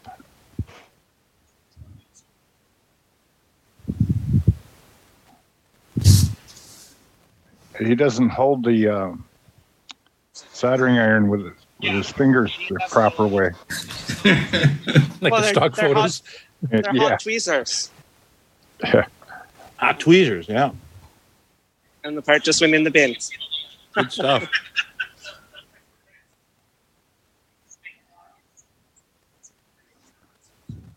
See, hot Should I tweezers for me just means I can melt my hair twice as fast. Should I type Coco Talk was here? Sure. Okay, I'm not gonna do that. As I said, there are a couple more things out in the hallway. I haven't even made it to like the consignment center. Oh, it looks like Basic finally loaded on the Super Pet because somebody is here typing away on it. Looks super. Looks like a pretty good sized show. So in previous years, they haven't had anything. This is like the main hallway. Normally at other VCF, they haven't had anything here. In the past 5 years or so, no. Yep. So they have this whole row of analog computers, which I still don't think I completely understand what's going on with them. But they have like operational amplifiers and stuff, and you can wire them together to make different kinds of mathematical equations and other weird arcane stuff. Here's another one. Car system It's suspension voodoo. simulation. I just look at the equation and it's like, whoo, okay, differential equations. Bye, I'm out of here. Here's some more. You want me to do math? Yeah. I did not do very well in my differential equations class.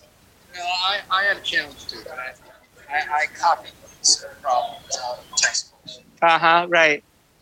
Something to put on the analog computer, right? He said he copied the problems out of textbooks. So this thing is some kind of single board computer thing. Pretty much hopes you. There's no punch card computers there? I have to go downstairs. Oh, there's more? They have, well, no, in the actual museum. Oh. The actual museum, they have the IBM, 1402 computer, just literally about downstairs from where I am right now in this hallway. No, it's in the other corner over there. Have some kind of military computery teletypey thing. Military radio teletype. Duke Telex. Nukem? What's playing there? And then portable computers, Minitel. Is there a Minitel server somewhere? You're actually gonna try to set up a Minitel server. Has a proper serial put in the back, so I'll take one through a Raspberry Pi. That's pretty cool. Then have this RST, lonely it looks Atari. like? Yeah, don't have much Atari love this time. Last time they had Atari, so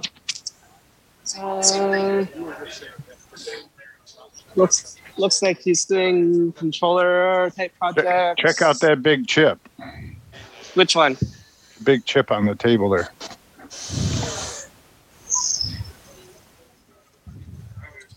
Bull chip. Bullshit. Yeah. And then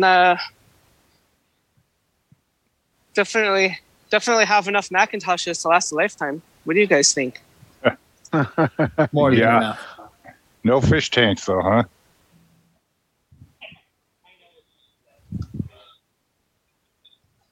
That's pretty cool. That's for jail. There's been this trend with Apples to have translucent cases. They have them for the Apple IIs, 2Es, and the Macintoshes. So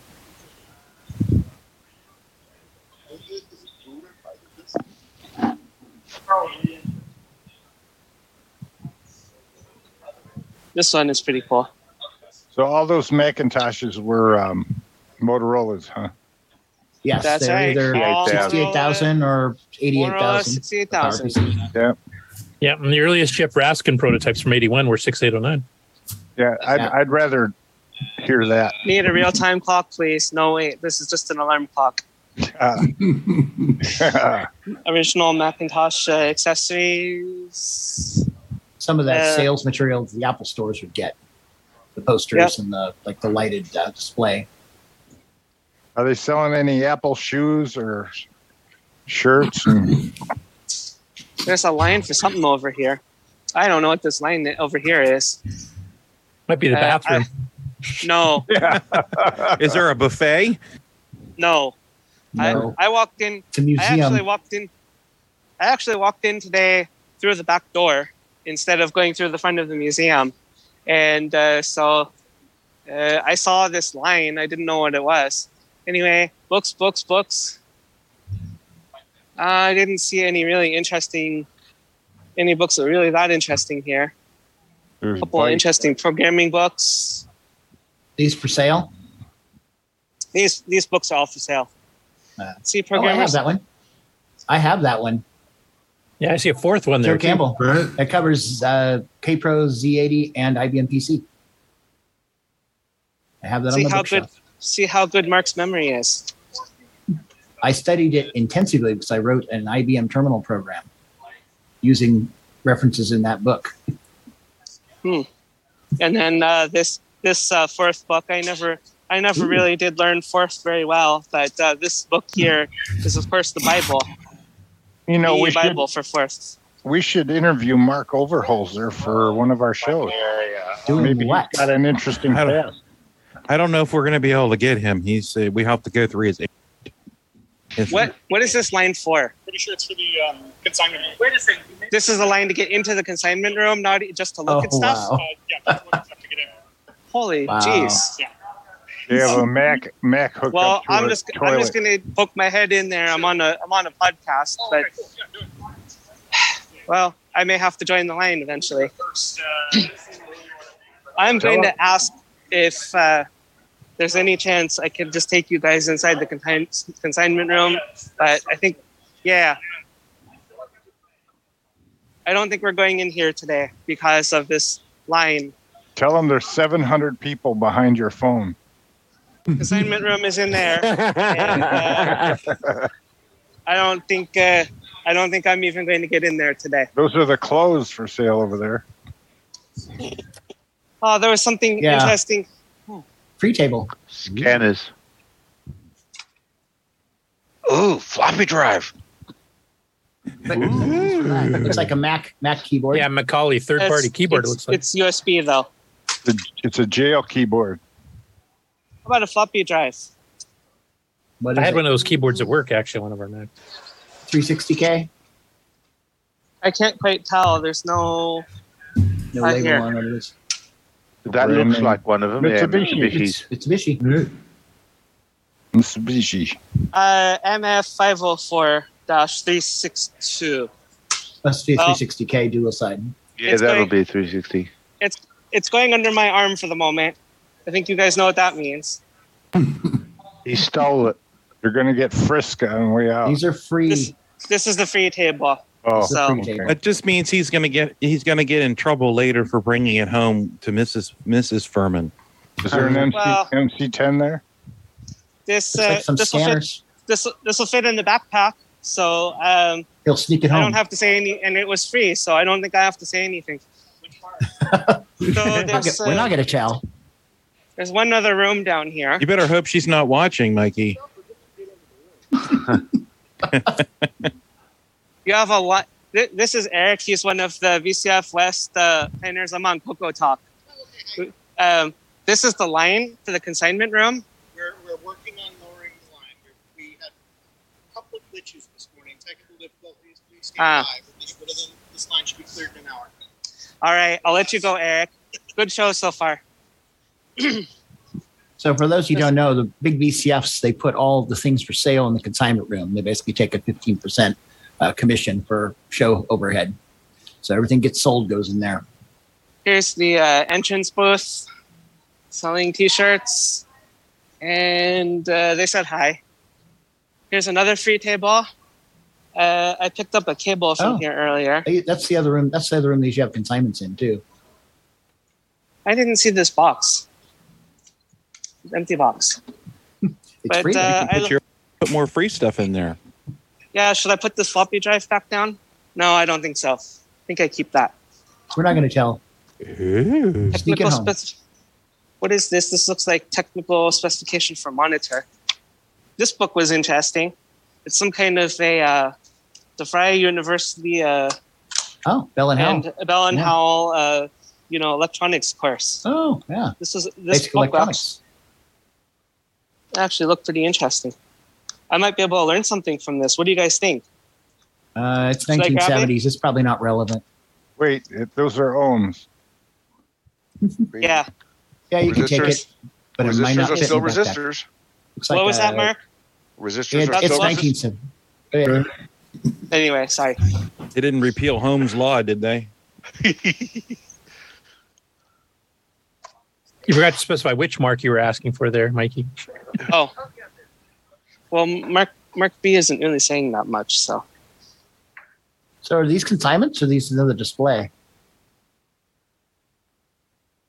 What do you think? Empty S100. S100. With the price on it. Oh, this, $50, yeah. Did you find the back way into the consignment room? Well, this is a completely different room. Oh. They usually do consignments in this room, at least they did in 2019 and 2018. It seems like VCF West is so much bigger than it was in previous years. I think S100 it's cards. Yep. Ooh, anything interesting? Have an EEPROM. Those are EEPROM programmer. Yep. Here's a Chromenko floppy disk controller, and this is let's see, where are we here? So GRS Yeah. Is that backplane. backplane? These look like some VME or probably VME motherboards, similar to what we saw earlier. Pilot cables. They have a nice picture on the wall. There you go. It's like a press. Some kind of where's L. Curtis? Yeah, kind of. This is like a bit of a press there, digital press. High It's like speed. a web press.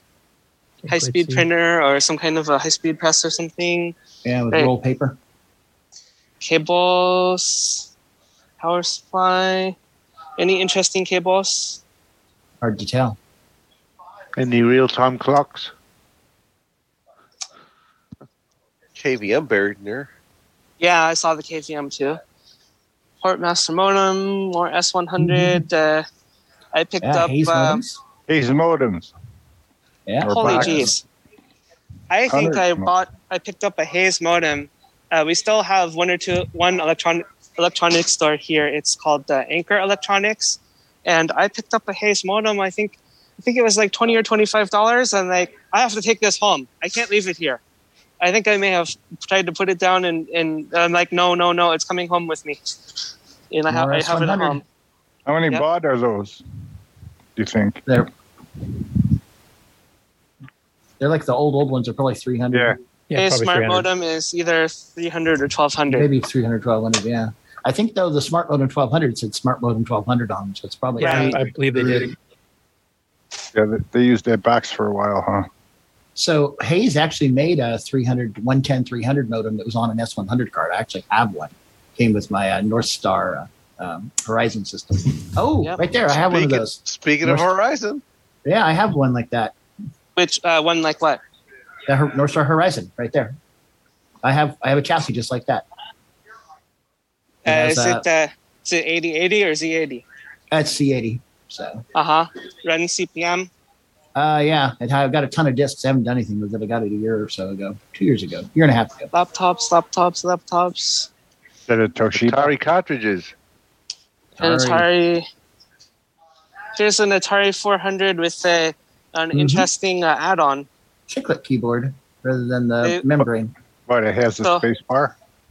So no, this, see, they have. here's That's the what they come with. Keyboard, and That's then stock. there's just this rubber sheet, and you just place this on top. So at least you have some buttons that you can press. Yep, tactile. But Coco keyboard is actually still better than this, to be completely honest. I bet it is. Signal generators? Where? Printers. Lasers. Those things with the knobs there on the other side. Or are they lasers? These are lasers. Oh, they're lasers. Yeah, lasers. Oh, okay, yeah. Lasers. This one has this one we're looking at the business end, and then the other one we're looking at the control end. It's actually Hewlett Packard 550C laser head. Those helium neon lasers then, or California Association for Research in Astronomy. In astronomy. Interesting. Probably pointed it out of the observatory. Printers. See, I think my parents' house, I have a printer kind of like this one. I don't know if it's operational. I had one of those. Try the color one. Part of a floppy drive. 9-track tape. 9-track tape. I recognize those. I got a whole floppy drive for free. Why do I want to take the partial one? And then there's some test equipment here. HP function generator. Rack mountable. And then power supply, model 722AR. And here's some Nixie tubulators. Channel A. Probably frequency generators again. Cables on this table, $1. They are SCSI cables. SCSI cables. They'll clean up okay. I really don't think I need more. So there's a little bit more stuff here. There's a little row that we didn't go down. Not that. Oh, looks like another. So I have a Tower PC for $5. Dell. And then what's this XT thing? Chassis. Looks like an XT computer.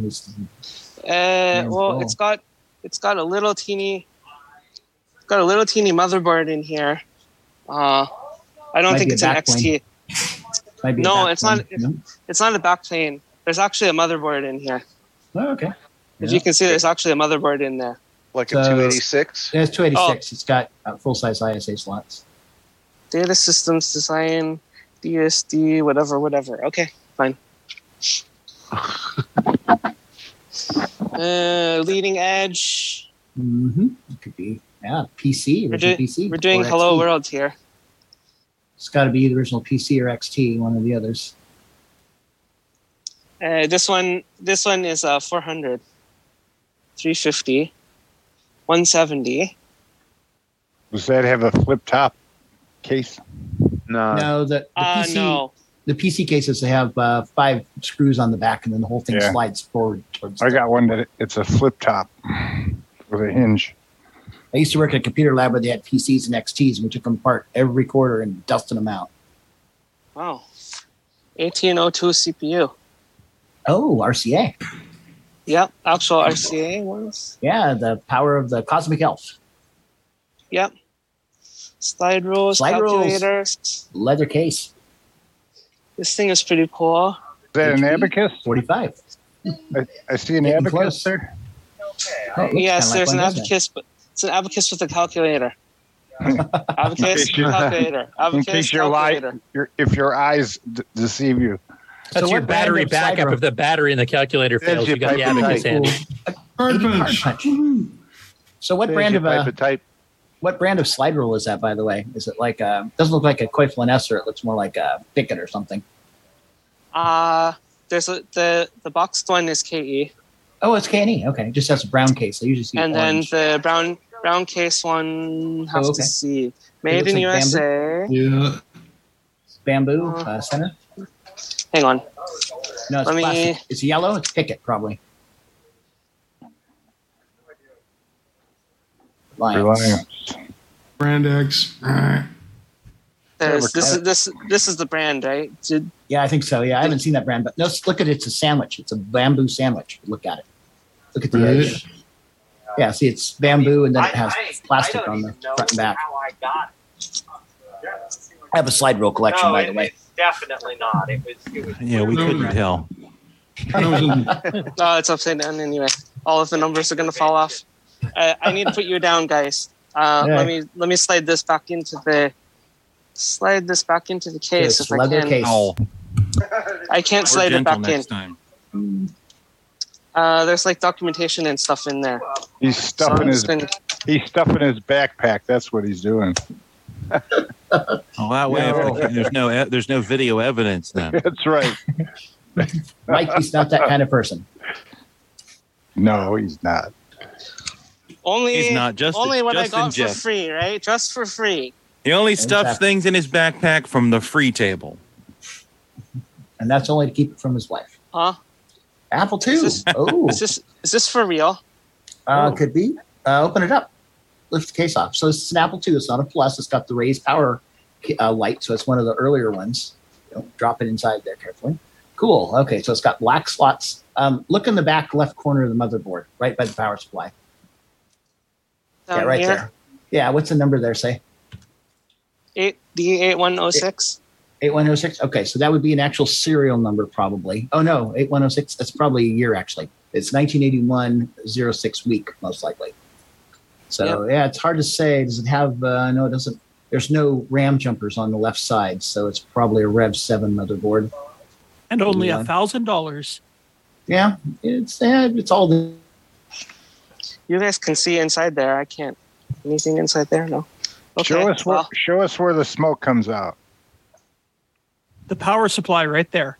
Assuming that it's all original. Yeah, assuming it's all original. See, the keyboard is old. The keyboard is from like before 1978, but the motherboard's newer. But Apple was notorious when you sent them in warranty. A lot of times they didn't come back with original parts. They'd like take your components off your motherboard, put them on a fixed one, drop it in there, and send it back. So you get a lot of them that are mismatched. The power supply numbers, the serial number. I can't believe this. This is getting to crazy town. Well, think about it. If it's really an Apple II lid and an Apple II case and power supply, if you have an old Apple II motherboard from like 1978 or something, that's what they go for.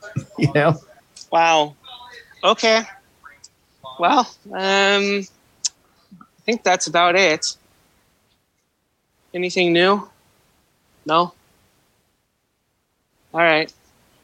Well, anything else you want to that you want to see a little bit more of? I can go by, or is that enough of shaky cam? Is the consignment room?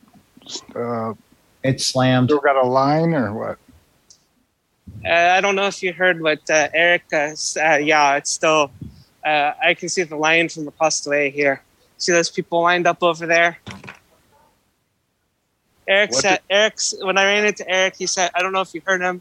He said they had technical difficulties in the consignment area at the beginning, and that's how they got into this situation. Unfortunately. Oh, so it opened real late. Yeah. Maybe. Tell him you got a bag of 20s. They'll let you in there. With that many people, I wasn't about to try to even cut in line. If you guys know what I mean. Yeah. It would be that would be not gentlemanly. Yeah, definitely. They have a lot more exhibits than they did in 2019 or 2018. Yeah, it looks like a pretty big show. So, and I don't see any free coffee anywhere. Yeah. One thing about it is a computer history museum, so I'm sure they're a little bit more amenable to stuff. So, I do know that they usually get pretty good turnout when they have these events. They did it at VCF Pacific Northwest, and I believe We also have at West. Evie, Zeke, Joey, Henry, and Anna going on. Hey, I see a Taylor and Amy shirt there too. Hey, Oregon Trail. Look at that. Yeah. I actually played last year sometime when I dug out my Apple IIc. I actually played Oregon Trail with my wife. That was fun. Trip down memory lane. More Apple motherboards. Probably the same one. Repair stuff, yeah. All right, guys. Go say hello to Brendan.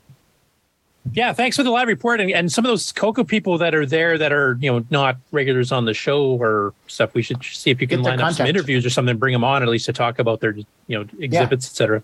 Get their contact info. Yeah, I will. But I want to put you guys down, and then I can talk to people more easily without the headphones, right? Yeah, well, enjoy yourself with the show there, and thanks for showing us. It was nice. Bye, guys. Bye. Bye. Bye, Mikey. Oh, he's waiting. The the Newton and Palm guy is waving too.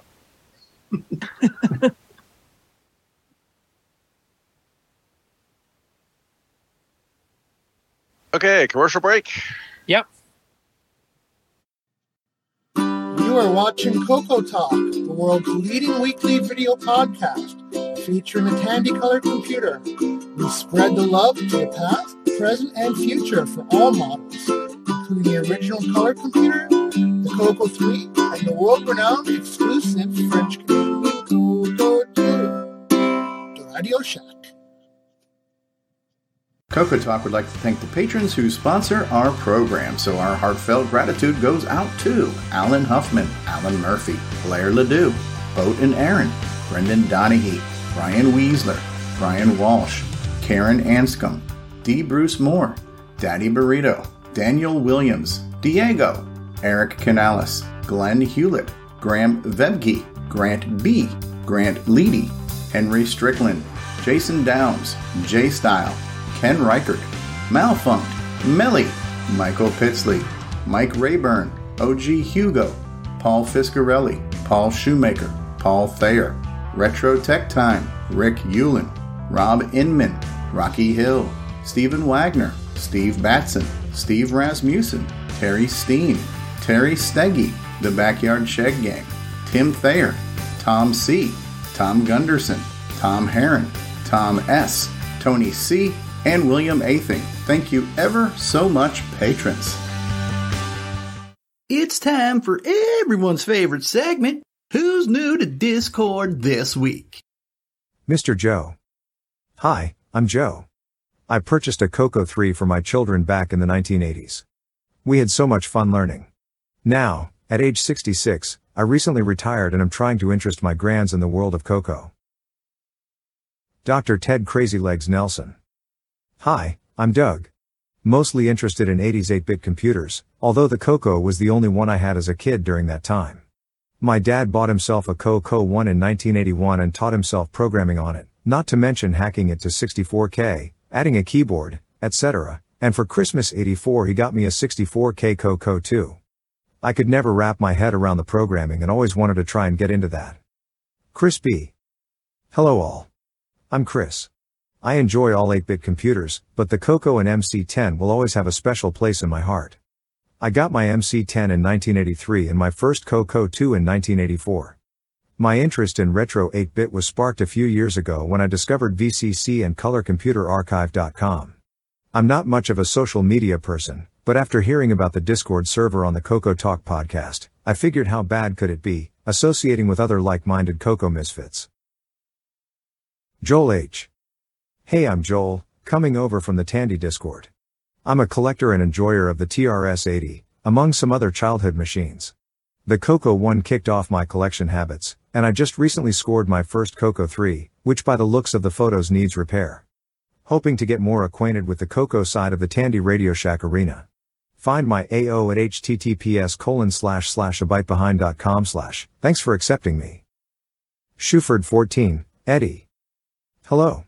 Dropping over from the Tandy Discord group. I worked at Radio Shack back in the 80s and I believe the Coco was my first take-home system. Now, nearly 40 years later, I'm a collector of TRS-80/Tandy/Grid systems and Tandy/Radio Shack corporate memorabilia. Hoping to learn, relearn? Exciting things about the Coco. I have the 1, 2, 3, MC10, and a Dragon 32 in the collection so far. MySoft. Yes, so hello people, I'm Gregory Harbs, also known as MySoft. I have a CP400 and I'm the author of the Fast Loader project, and been on Coco_chat, IRC, for a few good years. Shenley. Hi all. I'm AJ. I've been collecting consoles and games for about 20 years. Recently, I rekindled my love with the Coco, and have been scouring the web looking for resources. Looks like I found the place to go. The previous bios were edited for time. Thanks to Boys in Tech, Paul Fiscarelli, Paul Shoemaker, Nightbeard, Glenside Computer Club and the Coco Talk patrons for boosting the server. Please consider joining Discord and visiting the welcome section to read these bios in full and see what the community has to offer. http://discord.cocotalk.live See y'all on Discord. From around the world, what you need to know. Get caught up on News with L. Curtis Boyle. And now a Muppet News Flash. Okay, so since we've had kind of the Game On Challenge stuff first, and then we went into the live VCF, which is kind of like regular news style stuff, I don't know which one you guys want me to do first, game news or regular news? It doesn't matter. Anybody have a preference? Surprise us. R&D 2. Okay, here we go. I'll do games first, I guess, just to be traditional.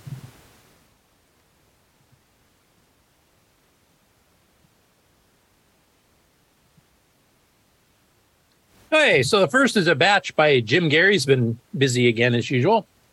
So the first one here is called Volcano. It's a 10-liner basic game. I think he's actually entering it in the 10-line basic programming contest. And I think he called it a Flicker Fest or something like that on his post on Facebook. But we're doing stuff in 10 lines. What do you expect? So this one you have to use your helicopter to rescue victims of a volcanic eruption. And he's got some pretty neat little graphics there. He's got his little Y as your character you're rescuing. Semi-graphic spell helicopter, the little burst coming up, but he's got a nice use of all the yellow and orange colors there to make it look like it almost looks like the wildcatting drilling screen, to be honest, but not bad for 10 lines of basic, right? Pretty cool looking, actually. So you can get to the point where you actually rescue somebody. And of course, you got to dodge all the lava rocks and stuff flying out, so.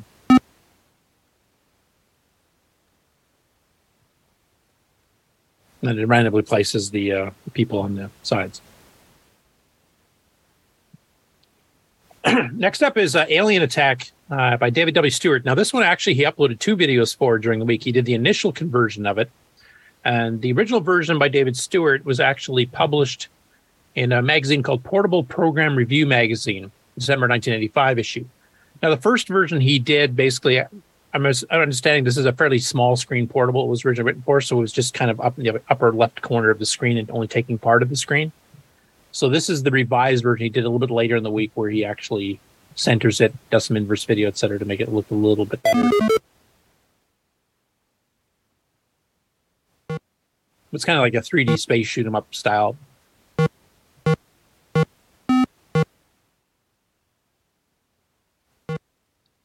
And it looks a lot better now because before, like I said, it was in the upper left corner of the screen, wasn't inverted video, so it looked a little bit worse than it does now. And the last one that he put up is a port from the same original author, David W. Stewart, this time from an earlier October 1985 issue of Portable Program Review Magazine. This is kind of like a low-res Dungeons and Dragons style game, kind of like a Calibeth from the Apple II days.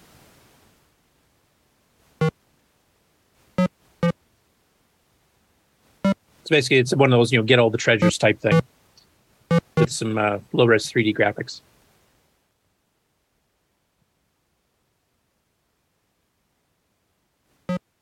Now, one difference here is that it's got like the nice numbered single key sequences to do things. You don't have to type anything like an adventure game.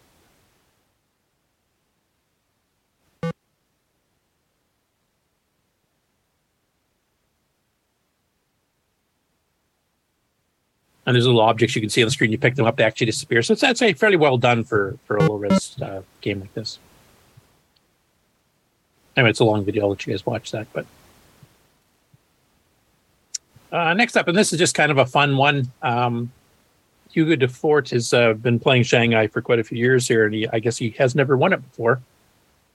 And he said, I finally won a game of Shanghai. So for those people that have also never won a game of Shanghai, you get to see the little sequence that happens when you win the game. This is one that I know Rick Adams has mentioned. He was disappointed because he was trying to cram the full-size dragon as appears on some of the other ports like the Amiga, the Atari ST, etc. But he couldn't fit it on the 16K cartridge ROM that Tandy said he had to fit it on, so he only had to do the little head in the middle part.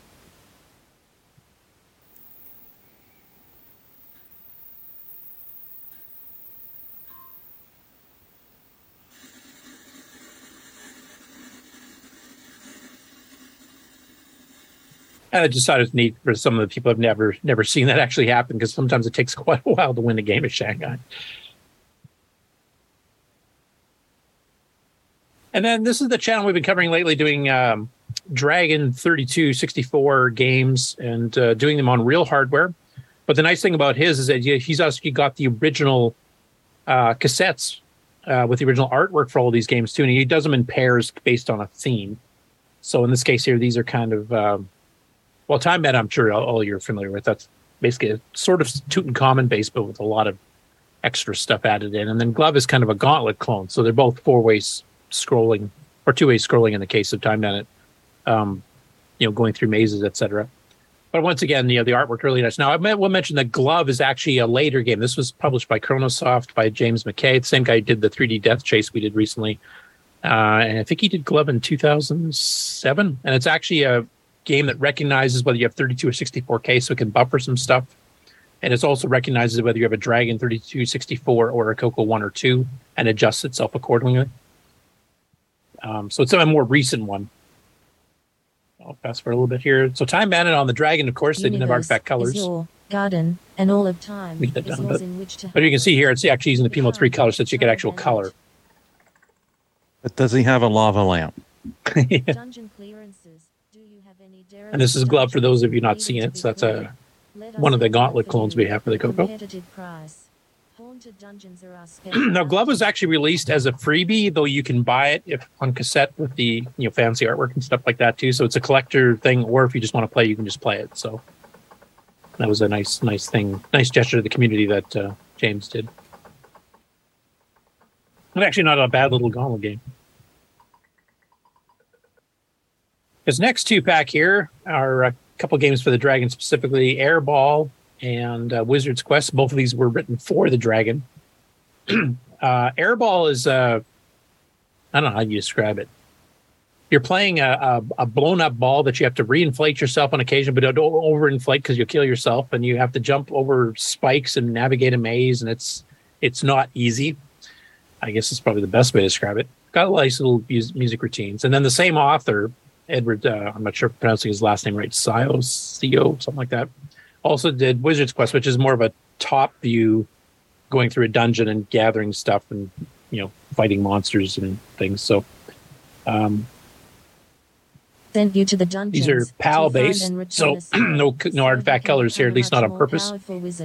You have to find now this one has pretty good isometric graphics, and this actually there's versions of this type of game and this type of engine on some of the other machines from the UK at the time, like the Spectrum, etc. But well detailed graphics, but a viciously hard game to play from what I remember. I don't know if anybody here on the panel has actually played this one before, but if you want an exercise in frustration, it's a good one to pick. There you go, Ken. And then Wizard's Quest.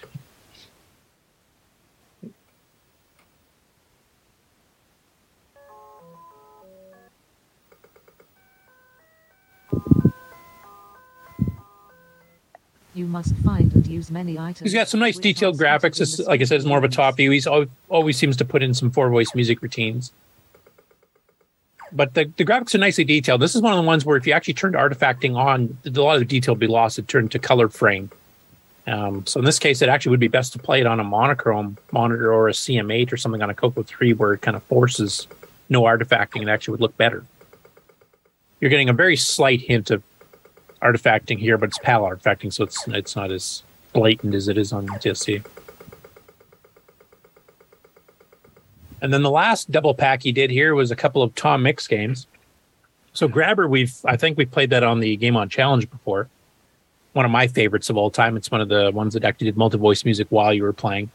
And an original concept. It's basically collect treasures and put them into the middle slots. At first glance, it looks like a 2-maze Pac-Man, but you jump between the 2 mazes, and you get a little box showing where you're playing in the other maze. And when you hit the joystick button, you switch. So you have to monitor monsters in both mazes simultaneously. So it's a really good concentration game. And of course, some of the monsters will go and pick up the treasures you've got and take them out elsewhere. And you have to get all 8 into the centerpieces to get onto the next level. And there's multiple mazes as you go through. So it's one of my favorites. So they do PMO 3 graphics in here. Alcatraz 2 is actually Mike Huey. It's his first Coco release game, I believe. He's the same guy who did Grabber. He did Draconian as well, but it's written in BASIC. And it's one of the earlier ones where you could actually sell BASIC games, back in the day. Whereas that and the Coco, I think that only really lasted until about 83, 84. And then unless you were doing like adventure games or something that you pretty well needed to have an ML game to get properly into the market type thing. So this is one of the ones. It was released by Spectral originally in the States and Canada, but it was a pretty interesting, cool concept. It's a little slow, but it was like early days for Mike. He was just kind of learning things. And then, by the time you bought a Grabber a year or two later, it was like, holy cow, did he improve? And then Draconian's even better yet. So I'll play a couple clips of those. Time. Sounds easy. So you can see here, once again, he's switching to P-Mode 3 graphics mode, and you could avoid mainly because it shows up in color. And this one, it actually works for the most part. There's a little bit of fraying, or not fraying, but because of the way the color is set up for artifacting, you can notice like the box in the bottom here has kind of got this little pattern on the right side instead of a line. That's just because of the way the bit patterns work, switching from a artifact game to the regular. But it's fully playable. And then Alcatraz, for those of you not seen it, Alcatraz 2, I should say. I don't think there ever was an Alcatraz 1. And this one, you're trying to escape the Alcatraz prison, basically, and you've got guards coming after you. So you're the green player in the upper left in this case. And then the two yellow guards go through there, and they can shoot at you and stuff. But there's also doors that keep turning on and off. And if you take too long level, I think it shoots out something at you, too, if I remember correctly. So you kind of have to, like, dodge being inside of the guards because they'll track you once they see you. But you can also manipulate the doors to block them off and try to get around to the escape route. So it's actually a fun little game. It first looks like an adventure game, but it's more of a strategy arcade game, I guess, though it's a little slow and basic. I'll just play it for a little bit, just show you what the speed's like. So it's all just using extended basic commands for drawing everything. This is a concept, I think, that could be taken into higher res and add some more elements to it in a machine language game and actually be kind of cool because it's kind of original.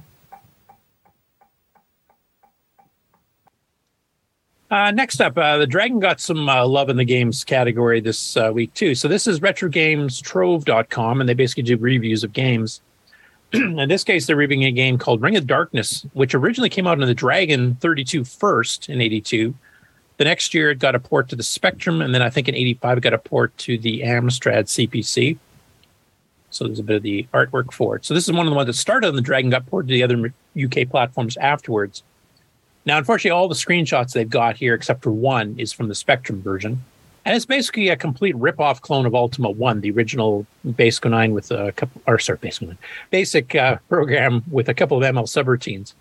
And for those of you who played the original Ultima 1, because I know they've done a revised version that has been, if you buy one of the treasure or the packs that contain all the old Ultimas in it, they come with the new version.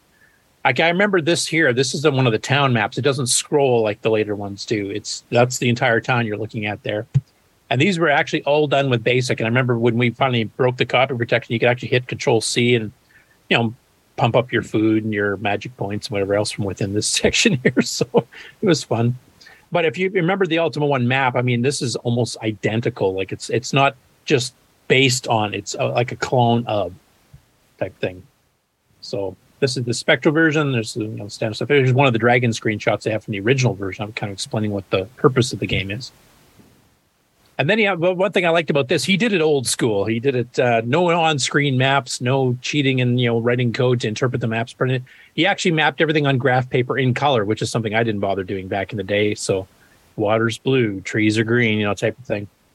And figuring out the entire map as you go. And I remember doing this. I think Ken Waters, I showed you some of my original Gates of Delirium maps that I dug out of the archives here that you had the online maps that are on my site now, but yeah, I remember doing this constantly. I bought books of graph paper for these stupid games. And then just showing some of the outside stuff here. Mapping the dungeons themselves, where the doors are, where the treasure chests are. Anyway, it's a very thorough review. The 3D inside the dungeon thing. This is based on the original Calibeth engine that Garriott did before Ultima came out.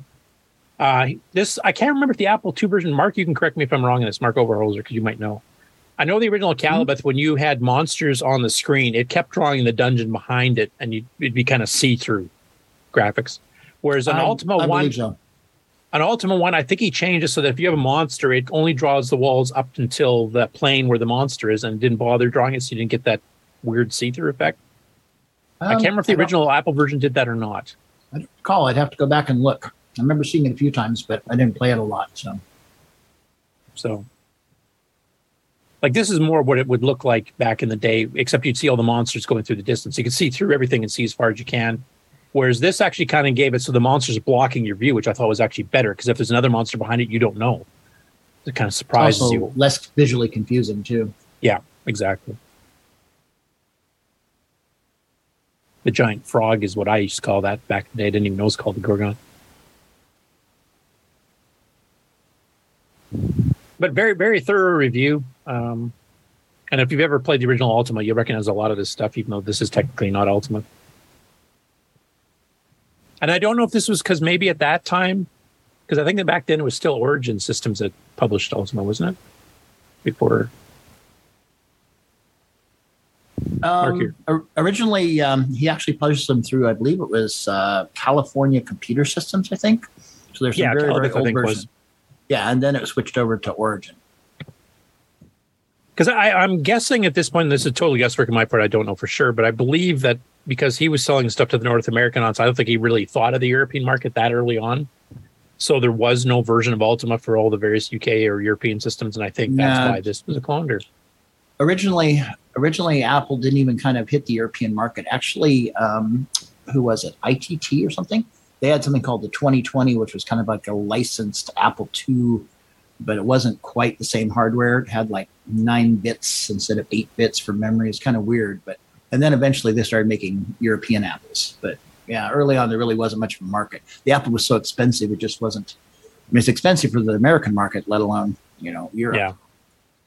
Now, by the time this came out in 82 originally on the Dragon, 83 on the Spectrum, 85 on the Amstrad. I'm sure Apple was on sale in Europe by then, wouldn't they? Yeah, they had Apple Ireland was up, and they were making stuff. Definitely the Apple IIes at that point were made for them. But yeah. By 83, but I'm guessing the Apple software IIs companies in the States probably didn't extend to that market that early. Yeah. So yeah, I'm sure they were lagging. So. Hey, if you're a fan of the Ultima style games, which we have some Coco clones like Seventh Link and Gates of Delirium and Paladin's Legacy, it's along that style of game. It's definitely one that if it's a game thing I miss, because this is like Dungeons and Dragons that you can play single player, you don't need a DM, etc. And these games last for weeks, months. Like they're complicated, huge maps, tons of having to kill a bunch of things to level up, etc. Which were fun in the day, but nobody has the time nor the mental capacity, I guess, to handle games this long anymore. So you don't ever see them anymore, which I kind of miss. And I'm kind of glad Ken was doing his little series of playing Gates of Delirium. Ken, is that something you're planning on finishing, or have you kind of burned yourself out on that genre too? I do plan on finishing it, but being out here, I can't really do my Twitch streams. So, well, that's right. Yeah, you were live streaming all those too. I forgot about that. Yeah. Anyway, really good review of it, and one of those rare cases where the original version was on the Dragon first, then it got ported to some of the more popular UK machines afterwards. So definitely worth a read if you're into that type of game. And the last game-specific one here, it's kind of game-related, not totally, but Retro Radar column, written by Ian Lee, did a reminiscence of the Dragon that he got when he was a kid. And he mentions, now I don't know if the States was the same as this. I know up here in my part of Canada, it definitely was in the early 80s, where basically on weekends, Sunday, everything was shut down. I mean, you couldn't do anything. There was nothing open to do. So kids got really bored. Unless they were outdoor style kids. Of course, they go out and play sports and stuff. I was not. I was one of those pale ghost white sheet style, lock yourself indoors in the basement type thing. So what do you do on a Sunday when nothing else is open? Like you can't go do anything else type thing. And so this guy published it, and he was mentioning when he got the Dragon, well, then there was all kinds of things to do.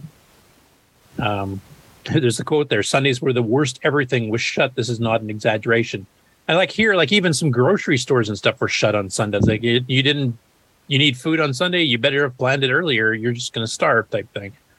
And I mean, gradually that's all changed now. Now almost everything's open. Now in the States for you guys, especially the older ones that were around in the early 80s, was that the same situation in the States that everything was closed on Sundays? Or was that something more unique to Europe and Canada? No, Texas was like that. You might find a convenience store open, but real grocery stores, not so much. And then any entertainment stuff was closed too, right? Exactly. Sunday was a slow day in my childhood. Okay. So, I mean, you talked about using the Dragon. Now you have something to do on Sundays. You can program, you can play games, you can do all kinds of things. And I experienced that myself. So that kind of hit home with me when I read this article. So thanks to Chris Poacher of the Microdeal Facebook page for pointing that out to us and putting a copy of it up on the Dragon group on Facebook so people could read the one-page little spiel on it. And I think it sums up quite well at the very end here, because he talks about you basically do things on Sunday. And he even talks about having to share bathwater with his siblings there because they had the once-a-week bath back in the day. And he said then it was a cheese sandwich, bully in bed, and then the dread of going back to school. Dear God, what a miserable time. Thank you, Dragon32, for saving my sanity and giving me some purpose. I don't think I'd quite go that far myself, but not far off, to be honest. So before I go on to the regular news here, does anybody else have recollections of this type of situation where basically everything in your town was shut down on the weekend, and then you thank God when you finally got a computer, whether it was a Coco or a Dragon or Apple or whatever it was, that all of a sudden now you actually had stuff to do on the weekend? Yes. Right. And don't forget the TV shut off right after the 10:30 news was done. Well, actually, he was talking about that. You had to get permission from the parents. Can I use the TV now? Because they might have some program like, I don't know, Coronation Street or something they wanted to watch or whatever it was. So, well, no, that was my great time because TV shut off at 10:30. When the 10 o'clock news was done, there was nothing more on TV. So I could do anything I wanted with the TV. It was mine the rest of the night. Yeah, from the sounds of it in here, he wasn't allowed to do that. He had to actually use it during the day. They wouldn't let him stay up late on it. And basically, he had to ask permission to make sure there was nothing like no sports on or anything else that the parents would want to watch type thing. And then you'd have to share that TV. I do remember a bit of that. In my case, we had a big, wood grain floor mount TV downstairs. And, I had to pick and choose the times that I knew there wasn't something that everybody else wanted to watch because my other siblings weren't that interested in the computer off the start. It was just me out of 5 people in the house. And, I definitely had to take my turn. And then eventually I picked up a smaller TV later on, that little color one that I ended up using in my own room. And then I got to use it all the time. And then I'd work on the BBS till like 4 a.m. and then try to wake up for school. Didn't work too well. Anyway, that's it for the Game On news. So I will switch to the regular.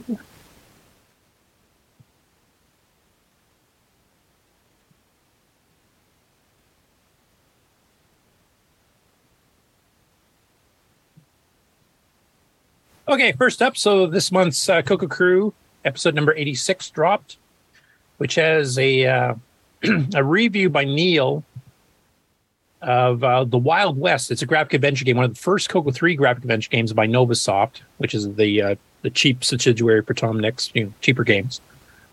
And that's a fairly rare one, and it's a really hard one. I don't remember ever winning that one myself, so that was interesting. And they have a host discussion on who are our listeners, which for any of those interested, I'll let you listen to that. And if you want to send some feedback on that, you can. Next up, Alan Huffman's been busy with a couple of blogs here. And like Jim Gary, he did an update to a blog earlier, so I had to quickly repair the link because the link name changed. But he's basically got 2 part 2s going here. So the first one here is part 2 in Color Basic RAM hooks. I think we covered this a week or 2 ago. And this one, he actually does an actual program patch to the console out, which is basically printing, that forces any lowercase output to uppercase, but leaving the input alone. So if you typed in something on an input or line input command in lowercase, it'll force it to come up on the screen as uppercase. So if you have a non T1 VDG or non Coco 3, the inverse video would basically shut off and it'd come up normally. So he kind of teaches you how to use one of these hooks. So he's got a little semi-language source code program here that basically just checks to see, is it a letter? Yes. Is it lowercase? Yes. Then flip it to uppercase. And then he's got a little basic program to kind of show you demoing the little print hook, explains how it works, etc. here. I don't know if he has a screenshot. I guess not. Anyway, it's a good way to teach you how the RAM hooks work. In the previous article, he mentioned about 20 or 30 different RAM hooks that are built into Microsoft Basic. And this is how Microsoft extended the Basic. So Color Basic had all these hooks. Some of them weren't even used. Some of them were just empty. and kind of just did a return. Later on, all the way up through Disk Basic or Super Extended Basic, you can actually have it.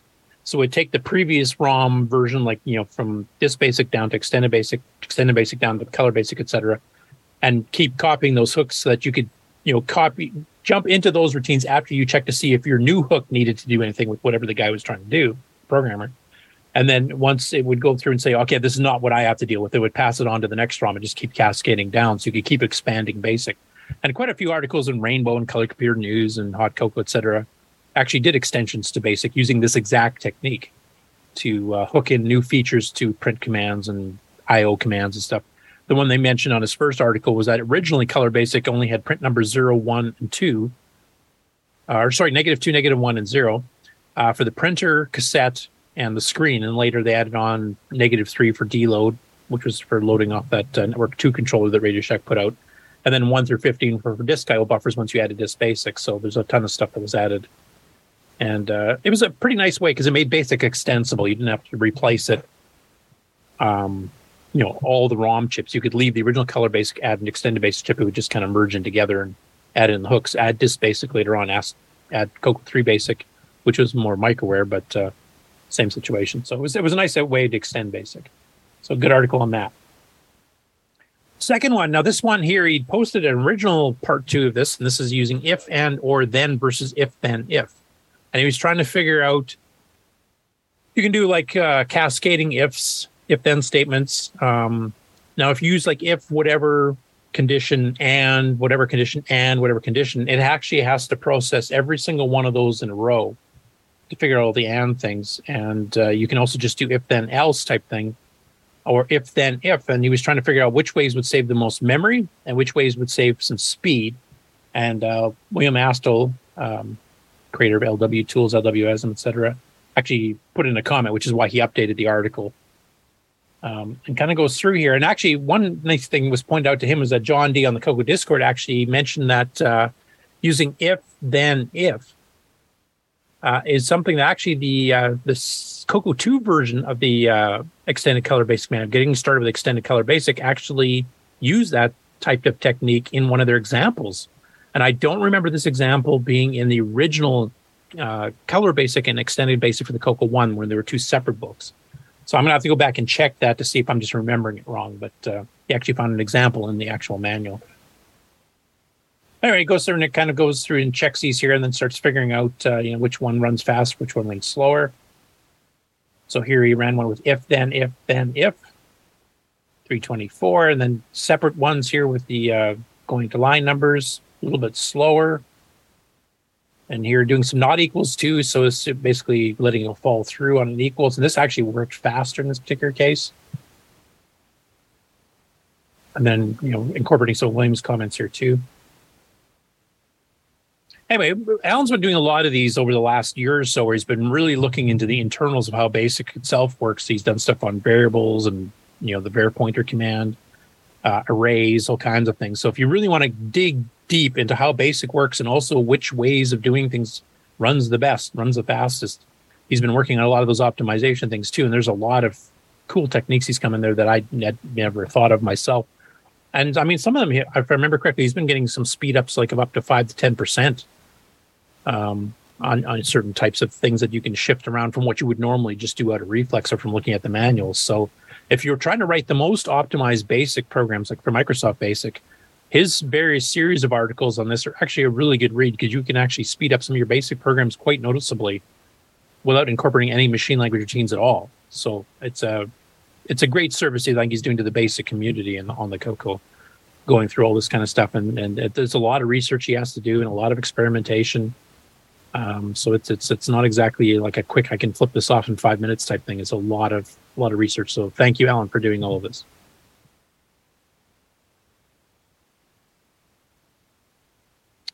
Now, this one here, this is from Paul Fiscarelli. And this is an Adrian's Digital Basement video. And it's basically one of his mail call videos. So he's showing a bunch of stuff. Now, Paul actually has been fiddling around with some of the SWTPC computers. Now, that's something that Mikey's mentioned too. He's been actually fiddling around with the name and stuff too. And that's an older 6800 based in the original form computer from like the 70s, late 70s. So this is pre-Coco. And there was talk about the fact that the SWTPC 6800 used to have a sound card back in the day. And what Paul Fiscarelli did is he actually sent a kit of all the pieces needed to make one to Adrian to actually put together and put into his old technical system consultants. I think that's what TSC stands for. Southwest Technical Products. Sorry. Thank you.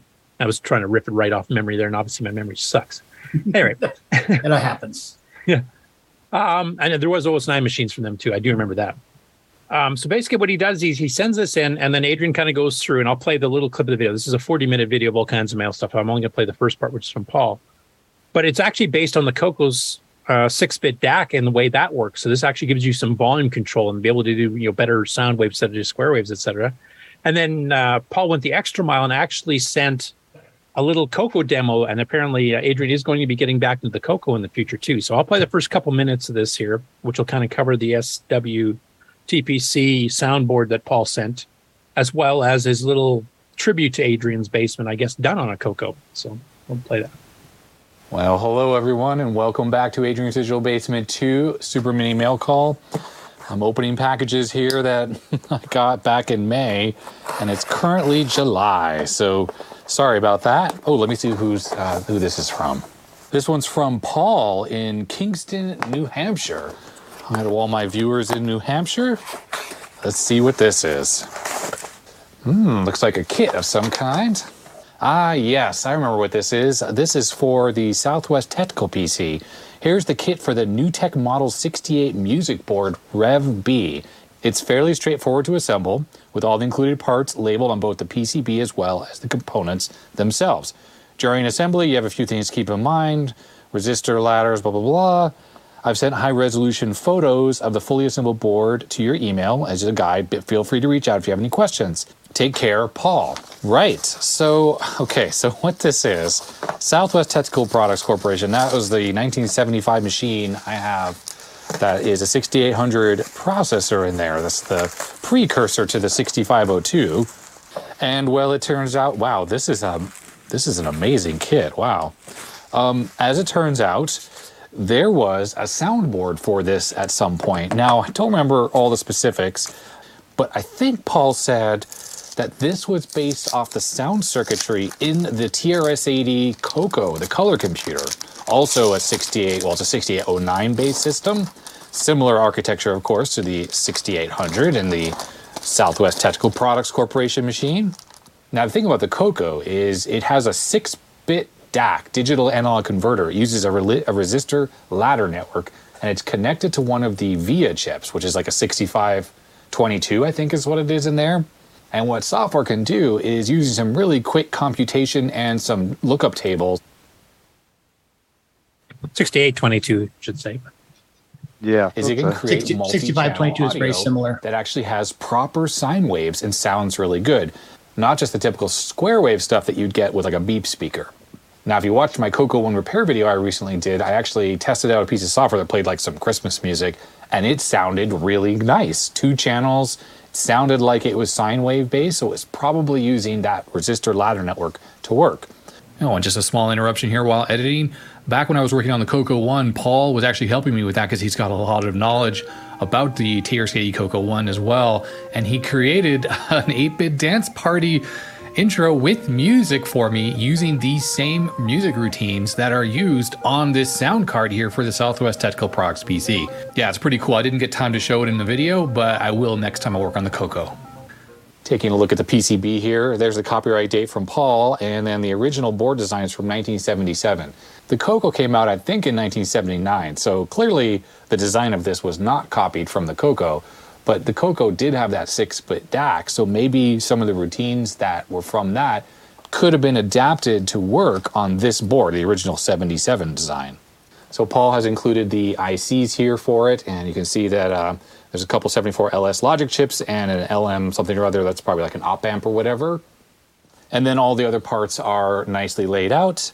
The board is relatively easy to assemble, and because it's for the 6800 PC, has these Molex connectors, and this is a smaller card with a 30-pin connector, so it goes into the I/O mapped slots in the back of the computer, which when I say I/O mapped, each slot is addressed by specific memory locations, and that's exactly like on the Apple II. Unlike the ISA bus on the PC, where slots don't matter. You can put cards into any slot, and they work based on jumpers on the card. But on the Apple II, like the disk controller, you typically put it in slot 6. If you move it to slot 5, then you have to talk to that card with a different command, PR number 5. And that's because it is all memory address mapped to each slot. That's exactly how this machine works.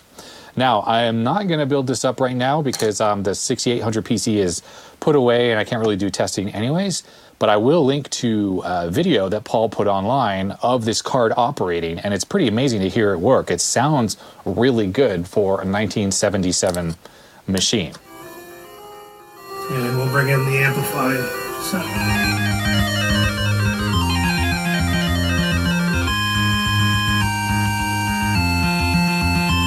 And keep in mind, of course, this type of hardware is like bit-banged audio, you want to call it. It requires the CPU to do all the work. So generally, you're not going to be using this kind of sound in a game while other things are happening. The computer pretty much has to sit there and play the music full time. And that's exactly like the Coco 1 machine as well. It's not like it, well, typically you can't multitask and have that really nice sounding audio at the same time. It pauses, it plays the music, maybe there's enough time for you to like press a key to like stop the music, stuff like that. I think at this point from Super Mini Mail Calls, I have quite a few kits and stuff that I need to build up. So yeah, this is gonna go into the little pile of other things to build. I probably have 5 or 6 other kits that I need to put together at the minimum. I would like to definitely build up some of those kits. It's just, yeah, I don't always have the time, just due to time constraints of making the channel and everything. So thank you very much, Paul, for sending this in. And as I said, I will link to the video of this operating, and I definitely will show this at a future time. I love the 6800 PC. I want to explore it more, and having some sound output from it will be pretty amazing. Oh, one caveat, by the way, about this. I'm pretty sure because the code that everyone is using to drive this card came from the TRS-80 Coco, it's 6809 optimized code. And I think Paul told me in the email that there's currently no 6800 code out there to drive this properly. So I think he said he was going to try to adapt it for me. And he may have already done that and I might have missed his email. And incidentally, the way this works could work on other machines like the Apple II as well. It could be a good way to bit bang some audio on the Apple II. And I think there are already PET solutions that work very much like this. It uses the user port. And actually, you know, the funny thing is about this is using that DAC resistor ladder. Well, you could use a simple parallel DAC. It's like a little IC that just takes the bits in and I think a clock signal, and then it outputs an analog signal, and it eliminates the need for all those resistors that these early solutions like this used. Anyhow, thank you very much, Paul, for sending in the sound card for the 6800 PC. This will be seen on the channel at a future time.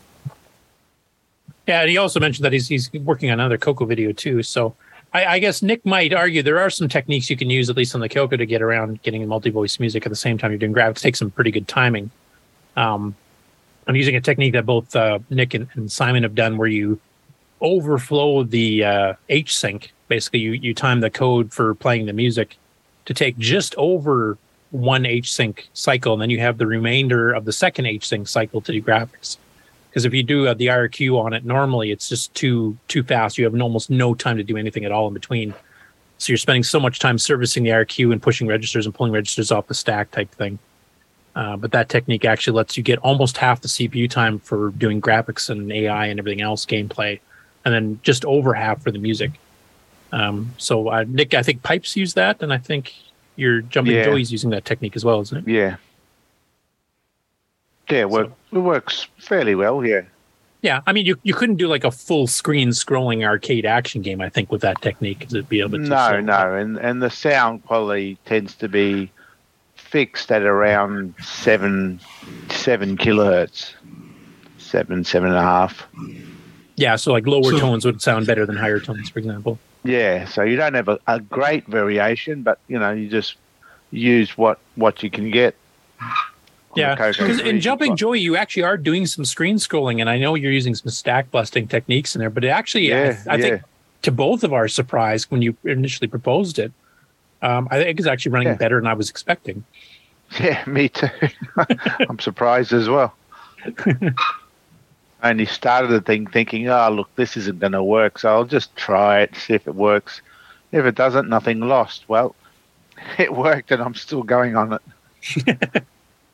So a couple weeks ago, Nick, you were talking about the Orchestra 90 and the possibility of a 4-channel version. Have you looked at that software or something?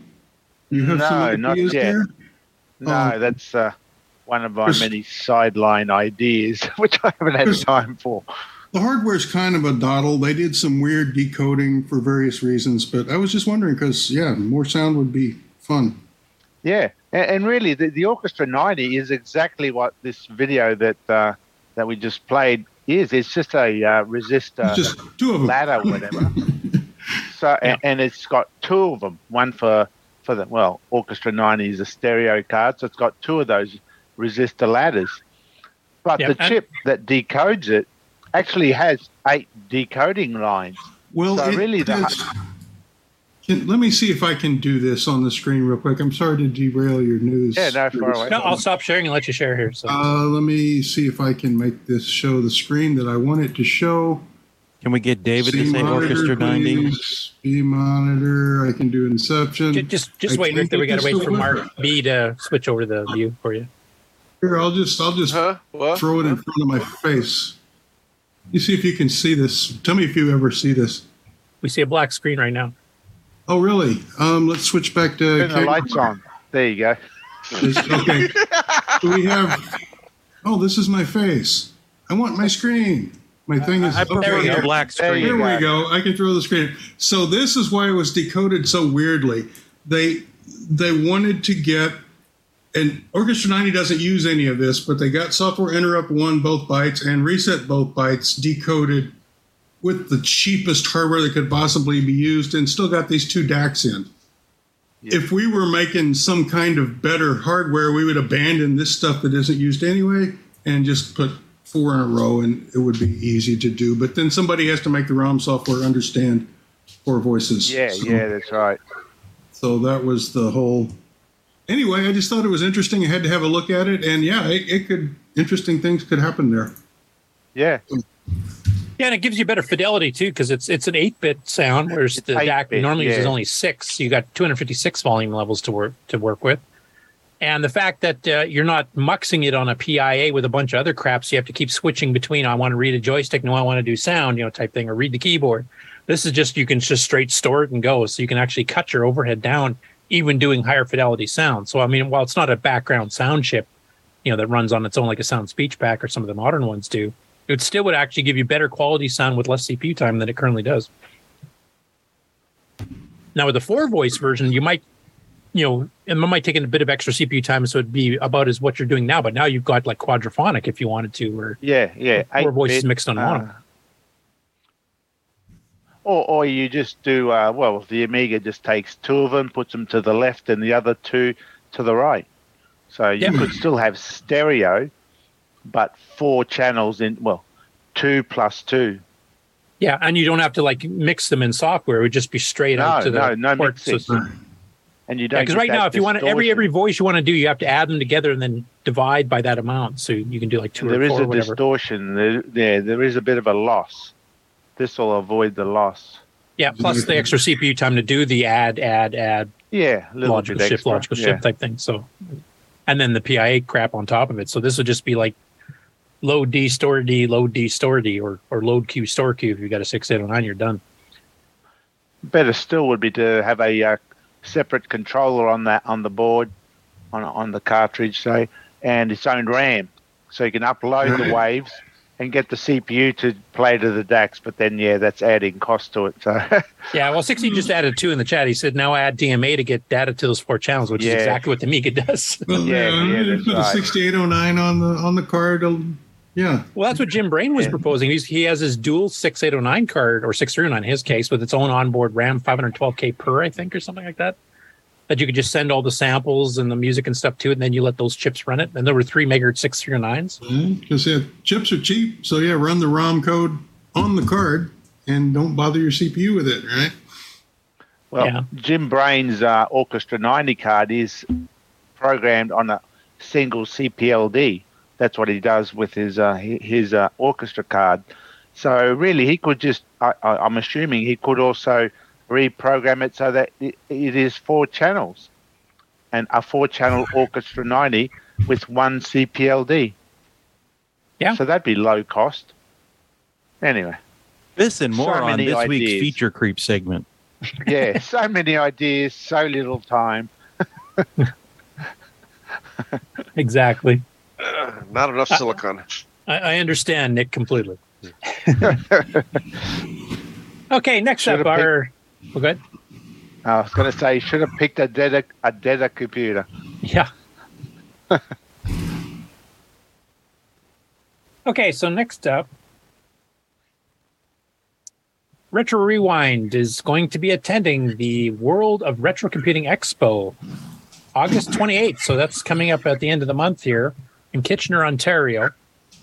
And he mentioned to me, I mean, he goes to this every year, and of course he does the standard Amiga stuff and Commodore stuff that he's more famous for. But this time he's actually bringing a Coco out to have on display for people to try. And of course he does 609 upgrades. He's got the Coco SDC that he makes. He's got the diagnostic ROM cartridge. So if you want to talk to Frank in person, and of course he's going to be our guest on the 17th of September as well. Feel free to go, especially if you're in Canada, to go check it out. And from what I understand, I've never been to this particular one, but this is a fairly large scale show as well, I believe. Has anybody on the panel been to this one before? Nope. Okay. Crickets. I've heard of Kitchener. I've heard of Ontario. The town or the province? Both. Yeah, because there's an Ontario near you, I think, if I remember correctly. There's an Ontario in California. There's even one in Ohio.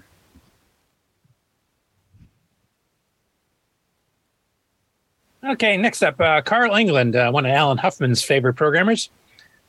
Now, he's written a whole ton of utilities, especially disk-based utilities. So this is for David Ladd in the past, for real floppies back in the late 80s, early 90s, et cetera. And he's recently gotten a Coco SDC, and he's been rewriting some of his utilities to be able to handle both real floppies and the SDC. And as he mentions in this post in the Coco group on Facebook, and I'll just direct quote him here for the audio listeners. Well, I put a lot of work into updating my file copying utility so that I can navigate SDC DOS. It looks like it's 99% complete and no longer seems to have any bugs that crash my computer and corrupt disk files.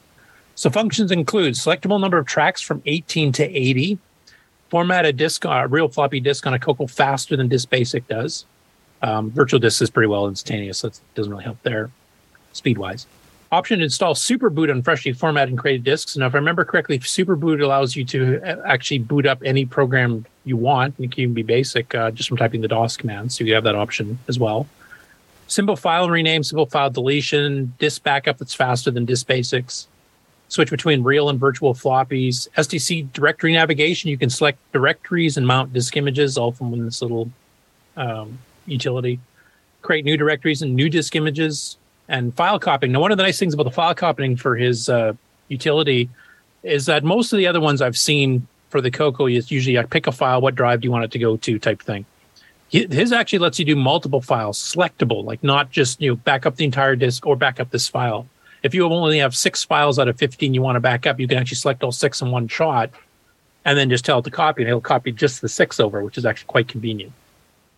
So, at any rate, he's currently writing the documentation for it. I don't think it's actually uploaded yet, but it should be fairly soon, unless he finds some last-minute showstopper bugs. So look forward to that utility. And the fact that it works on both real floppies and SDC means any of us, including myself, that is trying to transfer a bunch of stuff off of real floppies onto SDC disk images, you'll be able to do all of that within this utility here and faster than you would normally on a regular system and easier to use. So looking forward to that. And speaking of disk utilities, Richard Kelly has put up one called Easy Directory version 1.9a. So this fixes the last bugs and speeds up a few things. And this is a program launcher, I guess, that's written in BASIC itself. So, I mean, you can just edit it and change it and customize as much as you want. And basically, it's based on some magazine article ones he did years ago, but he's added to it, sped it up, etc. And basically lets you select BASIC or binary programs and run them right from there. It's kind of like the SDC Explorer, except it's done in BASIC. So, I mean, if you already have an SDC with SDC Explorer, you would use that instead. But in this case here, this will work on real floppies, doesn't need an SDC. And it's also written in BASIC, so it's much easier for modification and not requiring the SDC itself. So that's available for download in the Coco Facebook group. Next up for the MC10, Simon Jonasson put this up in the MC10 group on Facebook.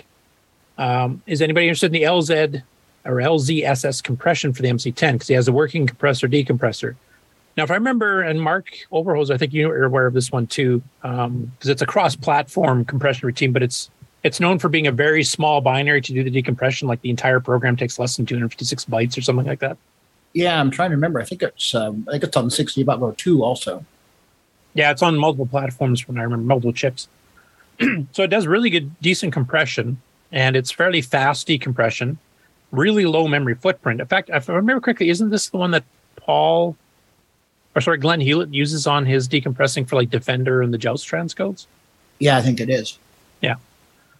Now, the compression program that Simon has here is written in C, so it's meant to be cross-platform. You'd run this on a PC or a Mac or a Linux box or whatever and create the compression version of the data.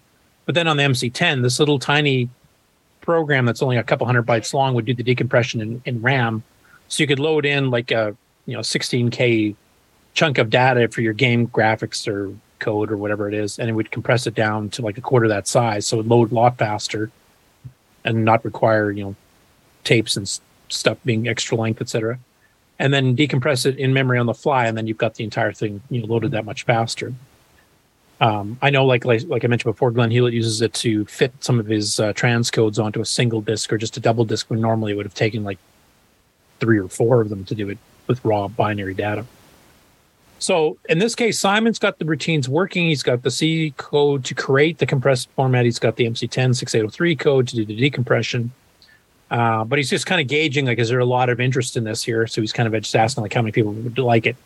And he said he can post it either in the MC10 group or as a private message to whoever requests it. I would put it up in the group because, I mean, people could come and find this a year later and, not know the background of where to get it, et cetera. And you might as well just have it available, I think, because then if it's available for everybody easily, I think more people would use it.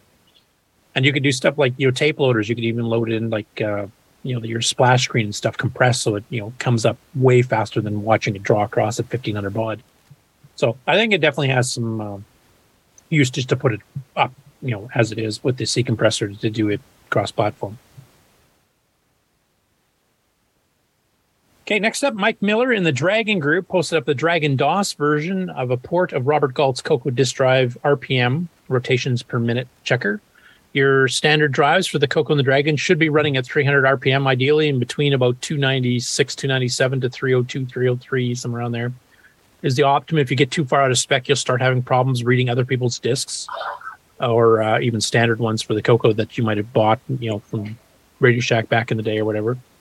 So it makes it, more compatible. I mean, the things you really got to worry about using real floppy drives these days is to make sure the heads are clean, it's in alignment, and the speed's right. And the speed's one of the few things that the non-soldering types like me can actually handle, because it's usually just a little flat screw or something. I have a jeweler's screwdriver, you can kind of adjust it. But basically, you run this program and you'll get to see what the actual RPMs are. The OS9 level 1 disk and level 2 disk actually has this built in too. But for the Dragon, running natively under Dragon DOS, because Dragon DOS is the one thing in the Dragon that's completely different than the Coco version. In fact, it's a much better DOS than the Coco version, to be honest. So if they have a native one there, you can actually make sure that your Dragon drives are running at the proper speed.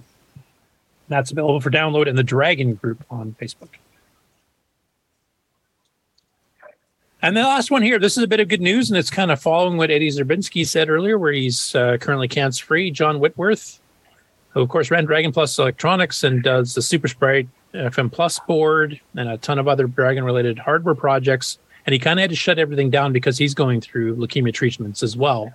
And apparently his are going fairly well because he's actually reopened Dragon Plus Electronics now for business.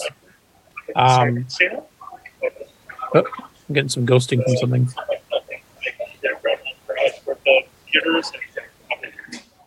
Somebody's echoing.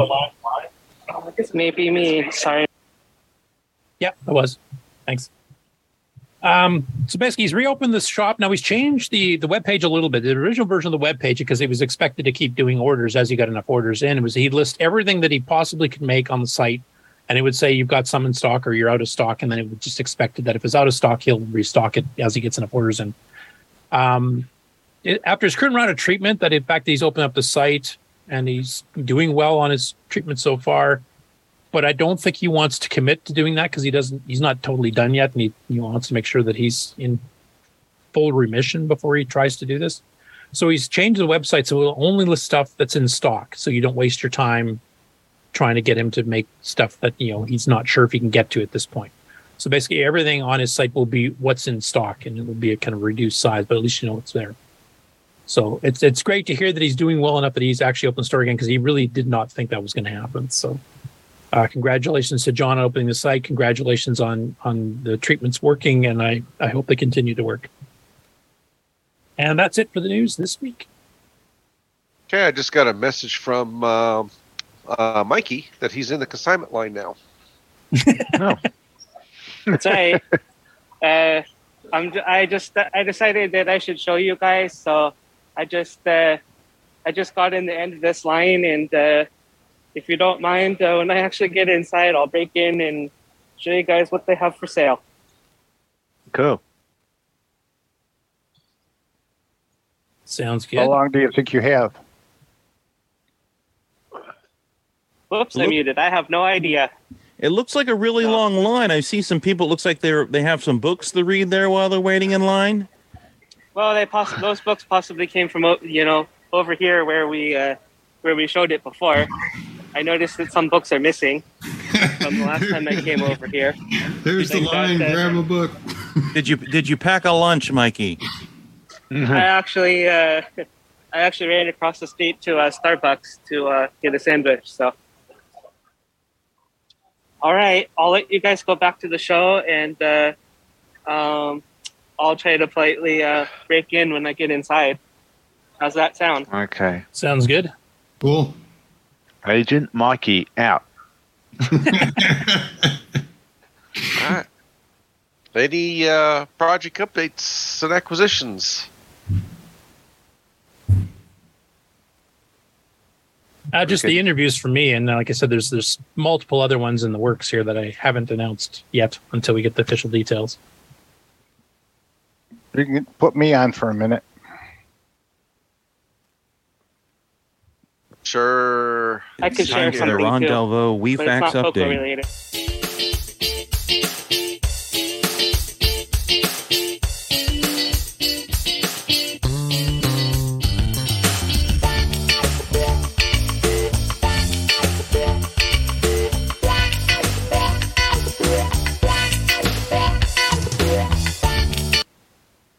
Okay.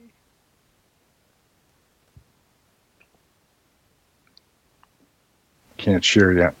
Okay, go ahead. Too many buttons to push at once. Okay. Let's see if that's the right one. We're looking at my page. Yeah. All right. I did some more high color screens, as you can see. But what's cool is I discover things now and then, and this one was interesting. Video game crash of 1983. Is anybody familiar with that? Oh, yeah. Yeah. Oh, yeah. Oh, I never heard of it before. It says video game crash of 1983, known as the Atari shock in Japan, was a large-scale recession in the video game industry that occurred from 83 to 85, primarily in the United States. What do you know about that? For a lot of killed video most game of the companies game went out. consoles back then. Yeah, that's where all the ET things went into the landfill, was kind of due to this crash, or this crash may have been due to them. Well, you also had, like with the Atari 2600, you had a lot, anybody can make an Atari 2600 game, and you had a lot of crap, garbage. Yeah, you had a lot of garbage ware. I was going to say games of varying quality, but I like that better. Now, games of no quality is what I would Games call of dubious quality. Is that what they put on these little reproductions that look like Atari, with little controllers, and they've had 100 some games on them? They're all those bad ones, or what? No, those are great mixture. games. Yeah. Now they're real games. But the biggest thing about the video game crash, I mean, arcades suffered somewhat. But if you take a look at like what video game consoles like the Intellivisions, ColecoVisions, et cetera, that were out from 1983 until Nintendo from Japan came into the North American market again in '85, there was basically nothing. Right. Like nothing new came out. That's how bad it crashed. Business people figured that the video game craze was over, that was done with, and that's it. And that's why the original NES, you don't put the cartridge in, you push it in and push it, slide it in and then push it down, so it looked more like a VCR than it did a video game console. And there's this Lethal Enforcers that I found, a couple of years ago. I had this up, but this runs on a 6309. What did I put on there? Yeah, I remember reading this post, and it is a 6309. Yeah, if not two of them or something, I can't remember. Yeah, and then if you get a chance, watch this because this shows the arcade, and it's pretty cool to watch, and it's amazing to see that it's run by a 6309, and then it has a Z80 managing the sound, and another processor for something else. I forget. Anyway, now one thing I'm curious on that, like the 6309. I mean, back in that time period, a lot of these hidden features I don't think were known yet. So I don't know if they had inside scoop on and they were using the extra features of the 639, or if they're just using it because A, it's low power and low heat, and 2, it also had a 3 megahertz rated part, whereas Motorola only went to 2, so maybe they needed the extra speed. Yeah, this here says it was 8 megahertz. See it there? Wow, that's really overclocked because the 639 officially maxed at 3, though a lot of people ran at 4 or 5. I've never heard of 8, though. Yeah, there it is. That could have been just a typo, though, because Fred was typing, thought 8 was the normal number. Yeah, it could be. Yep. Anyway. And the thing is that game came out in 92. I reckon there's a typo there. I reckon it was meant to be a 68,000 running at 8 megahertz. Do you think so? I reckon there's some... Yeah, well, the year, 92, by that time, there was more 16-bit stuff than 8-bit. Yeah. So I reckon there's a typo there. Alan Huffman said he thought it could be reproduced. Anyway, the guy that does all the high color stuff that I did, Sockmaster John Kowalski. He came up with this years ago, and then I added the red button. Then I added SDC slot. SD that's slot, a good idea. And a power LED. And I took the floppy drive out the side. And then I thought maybe that you can't see it, but in the back could be another floppy slot. And then you could even have it so that the keyboard here lifted up and you can put another cartridge in or something. But anyways, it's just something really cool to look at. It's so clean and nice, and it looks so cool. I mean, it's probably the size of what some of these other machines are. Like an Atari ST or something. Yeah. So, and it doesn't have a real-time clock. Oh, good. You got room now. Oh, yeah. Look at how much room there would be in there for extra goodies. Heck, you could put a clock radio in there at that point. Right? A VCR. Hey, Coco Man. A coffee warmer. That's what I want. Yeah. Coco Man, this is a real-time clock that runs on, it fits in a 28-pin slot. So it's all you need. Yeah. And then there was this thing. If you've have you guys, anybody have any idea what this is about? Because it's pretty weird. This is from back in the day before there was internet, evidently. And these 3 people lived in a room, and they would leave their computer on, and somebody would type a message into their computer. And a time traveler. Yeah, a time traveler, and they used Old English language to type with. And I think it's a nice story, but, impossible to happen. I don't know. You don't believe in time travel? I've been seeing this video pop up over and over and over again. Is it actually interesting enough to watch? It is actually quite interesting to watch. Yes. Very well done. Okay. I'll have to take a look, see at it. Yeah. There's actually multiple videos on this particular subject here too, and there's some that kind of go into debunking the time travel stuff, like go into a bit more detail on specifics and stuff than others do. What would be cool is if they would have had cameras like we have now that you can set up and point it at the machine and just let it sit there, and see if something comes up automatically, by itself with nobody pushing on the keyboard. That would be I interesting. think it was his cat typing on the keyboard. Well, the other interesting thing would be, they never talked about saving the messages off or how much memory was left or if they ran out of memory or, none of that's mentioned, which is because it's fake. Yeah, that's right. Yeah. Probably. But what if you could go back in time and have Tandy win? I've seen that, Joe. All right. So that just something I run across. And then what else do I have here? I picked up an enclosure and bought a cheap drive, and now I have a terabyte drive in there. That's cool. On your Coco? No. It's on my main machine here. It's extra space for pictures. I have thousands and thousands of pictures. Anyways, here's the spaghetti plate that I did the other day. While I was doing stuff like this, Paul Fiscarelli has a program that he uses to make sprites and stuff. And he can also take a picture like this and turning it into 16 level color. And he does a awful nice job of the same thing. I don't know that I think I might have put his picture here. No, I did not. Oh, well. But anyway, sometimes I put pictures up and then he hurries up and makes some pictures and then he sends them to me and goes, what do you think? And they look pretty good. He does a pretty good job. The high color is just a little bit nicer, but it looks really nice. I don't think I have any here from him. Yeah, the Coco VGA ones, they're a bit coarser res, so you have to stand away from the monitor a little bit. Yeah. But at a distance, because it has a lot of color, they actually look pretty good, just not up close. They do. So that's about it, guys. You get a chance, check out stuff on my page. What's cool to do sometimes, if you ever get a chance, is go to this media and pick something you're interested in. And this goes back with all the pictures I've ever taken and stuff.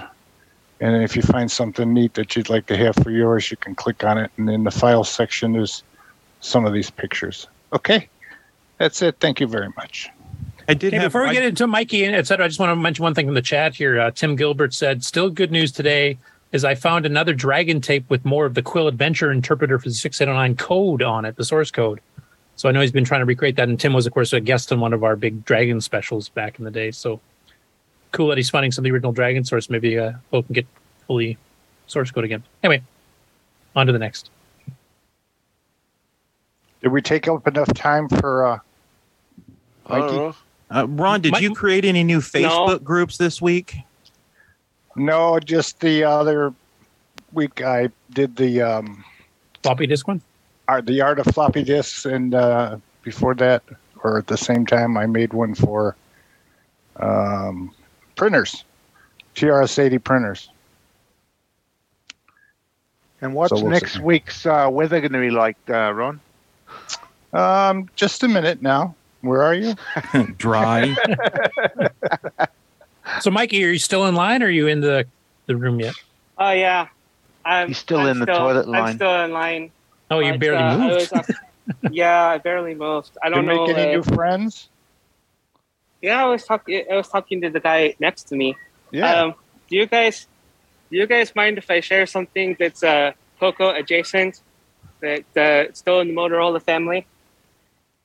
Sure, go ahead. Okay, so let me.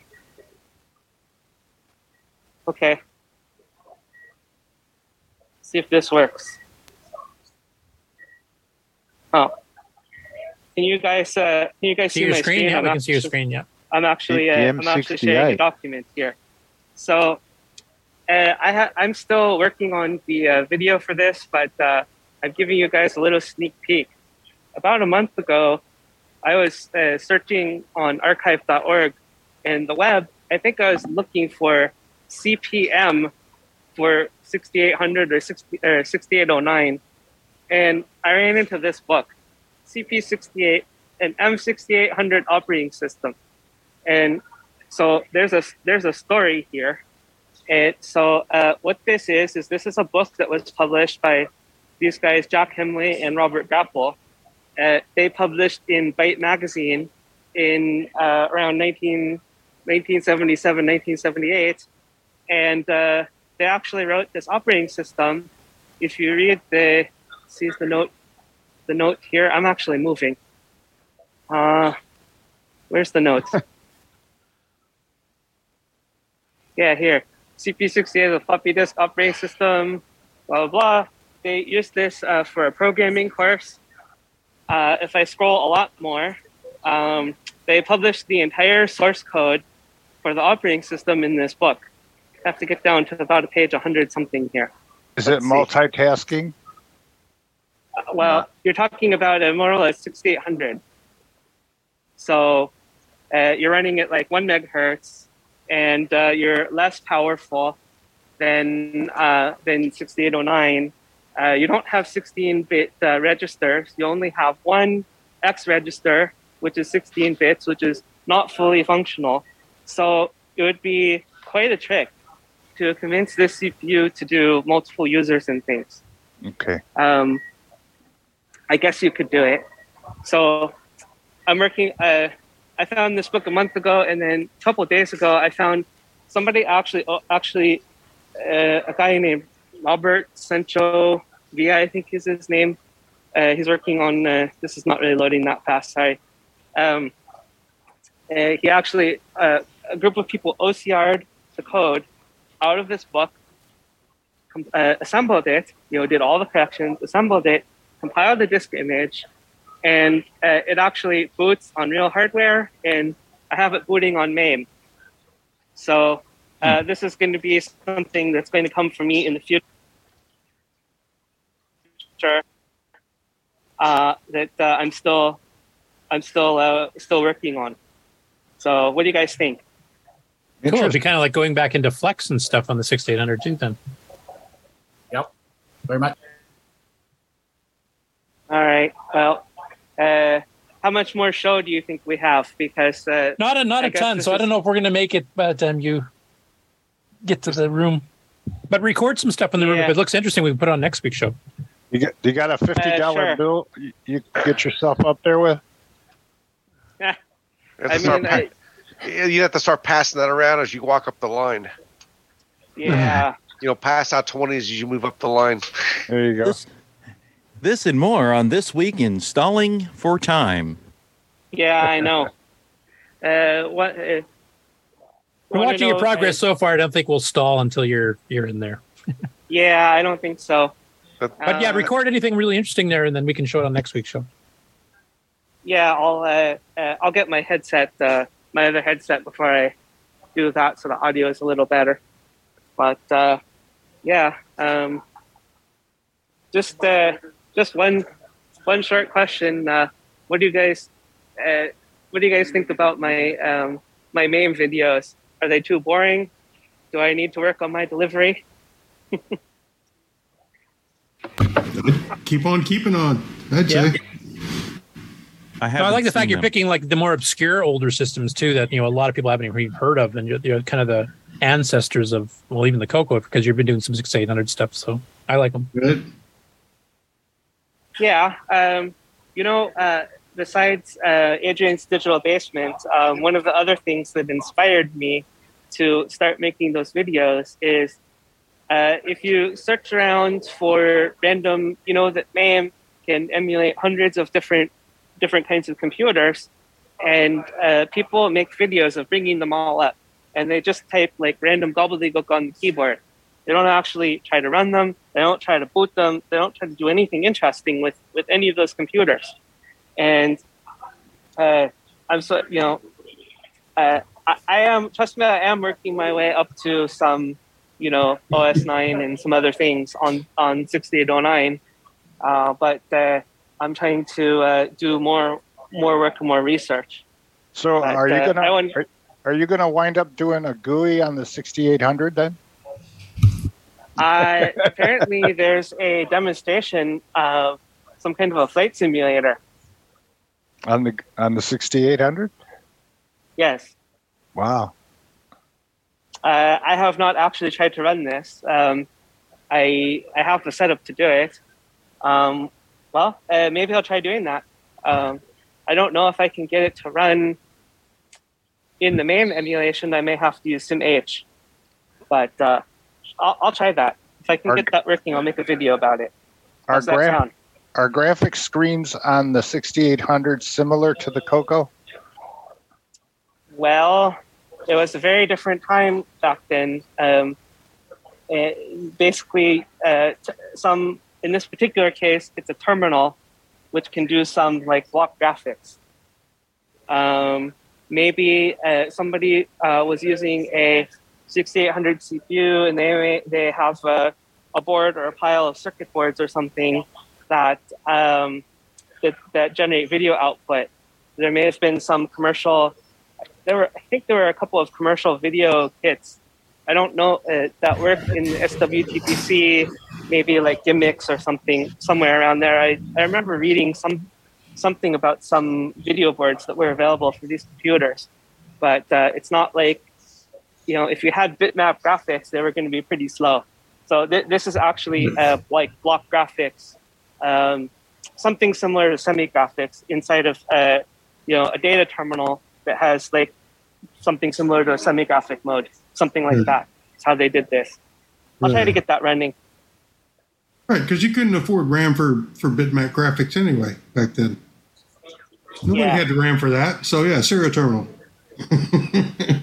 Right, you had 1 or 2K of 1 or 2K of static RAM or something inside of the terminal, just enough to hold 1 or 2 pages of data. So this shows how advanced the MC10 was compared to that. Oh yeah. VDG was later, right? I don't remember the exact timing of VDG. Curtis said it was 677. Probably, yeah, because they did the whole, chipset. Of course, 6809 was 79, so they did the design in 78 and released the chip in 79. So, okay. When the Coco came out, 6809 was still pretty new, only about 1 year old. All right. Well, I don't think we're going to do that much more stalling. I'll wait in the line at least until the show is over, and then probably after this, Deke wants to talk. Not Deke. Stick. I ran into a Stick Gap. He's here, and he wants to talk networking. So is this open? As he should. Exactly. Sorry, Ron. Is this open till Sunday? It is, but I'm not planning to go tomorrow. Yeah. I only got a permission slip for today. Are you going to post some pictures on the Coco Facebook group of the Coco stuff there? I can certainly go back and do that. It would help if I'm not on YouTube or Zoom. Okay, that's cool. I want to take some pictures and take some Coco pictures and some non-Coco pictures and share them with a couple of people. Maybe Donaghy's Coco VGA thing too. That would be cool. Oh yeah, he's there, and his daughter is with him, of course. So. Okay. Does anybody else have any other updates that they want to talk about? Or actually, I thought somebody else had mentioned something too, but I can't remember who it was. Was it Rick maybe? Or no, I've just been soldering all week. Oh, okay. Or Nick Morenz, do you have an update on your game or anything? Or nothing really to report. No. Okay. Anybody else? Going once, going twice. Okay. Okay. Ready for the outro? I think so. This concludes another episode of Coco Talk, the world's leading live talk show featuring the Tandy Color Computer, MC10, and Dragon systems. For all things Coco Talk, visit us on the web at cocotalk.live. We'd love to hear from you. Send feedback, suggestions, even segments via email to cocotalk@cocotalk.live. Consider supporting the show with a purchase of merchandise from our retro swag shop at 8bit256.com.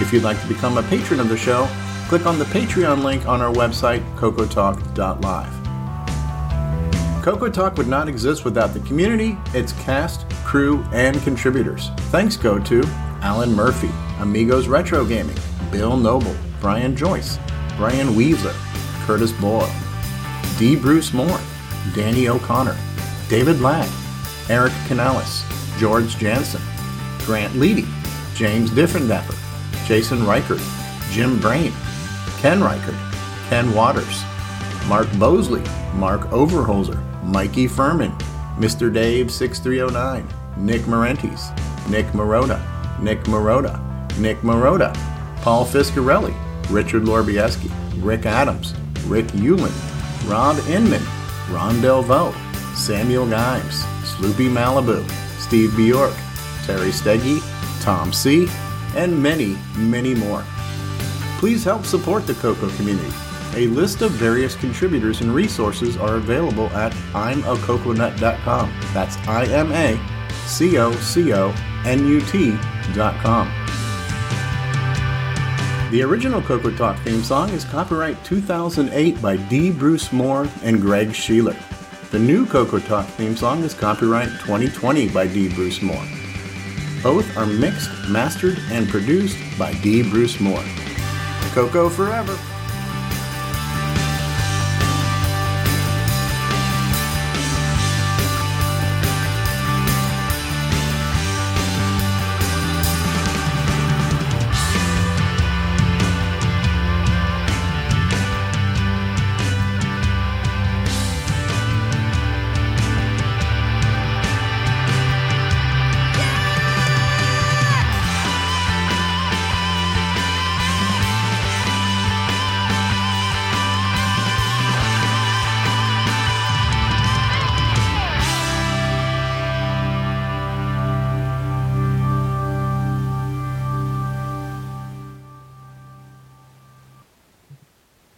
And we're back.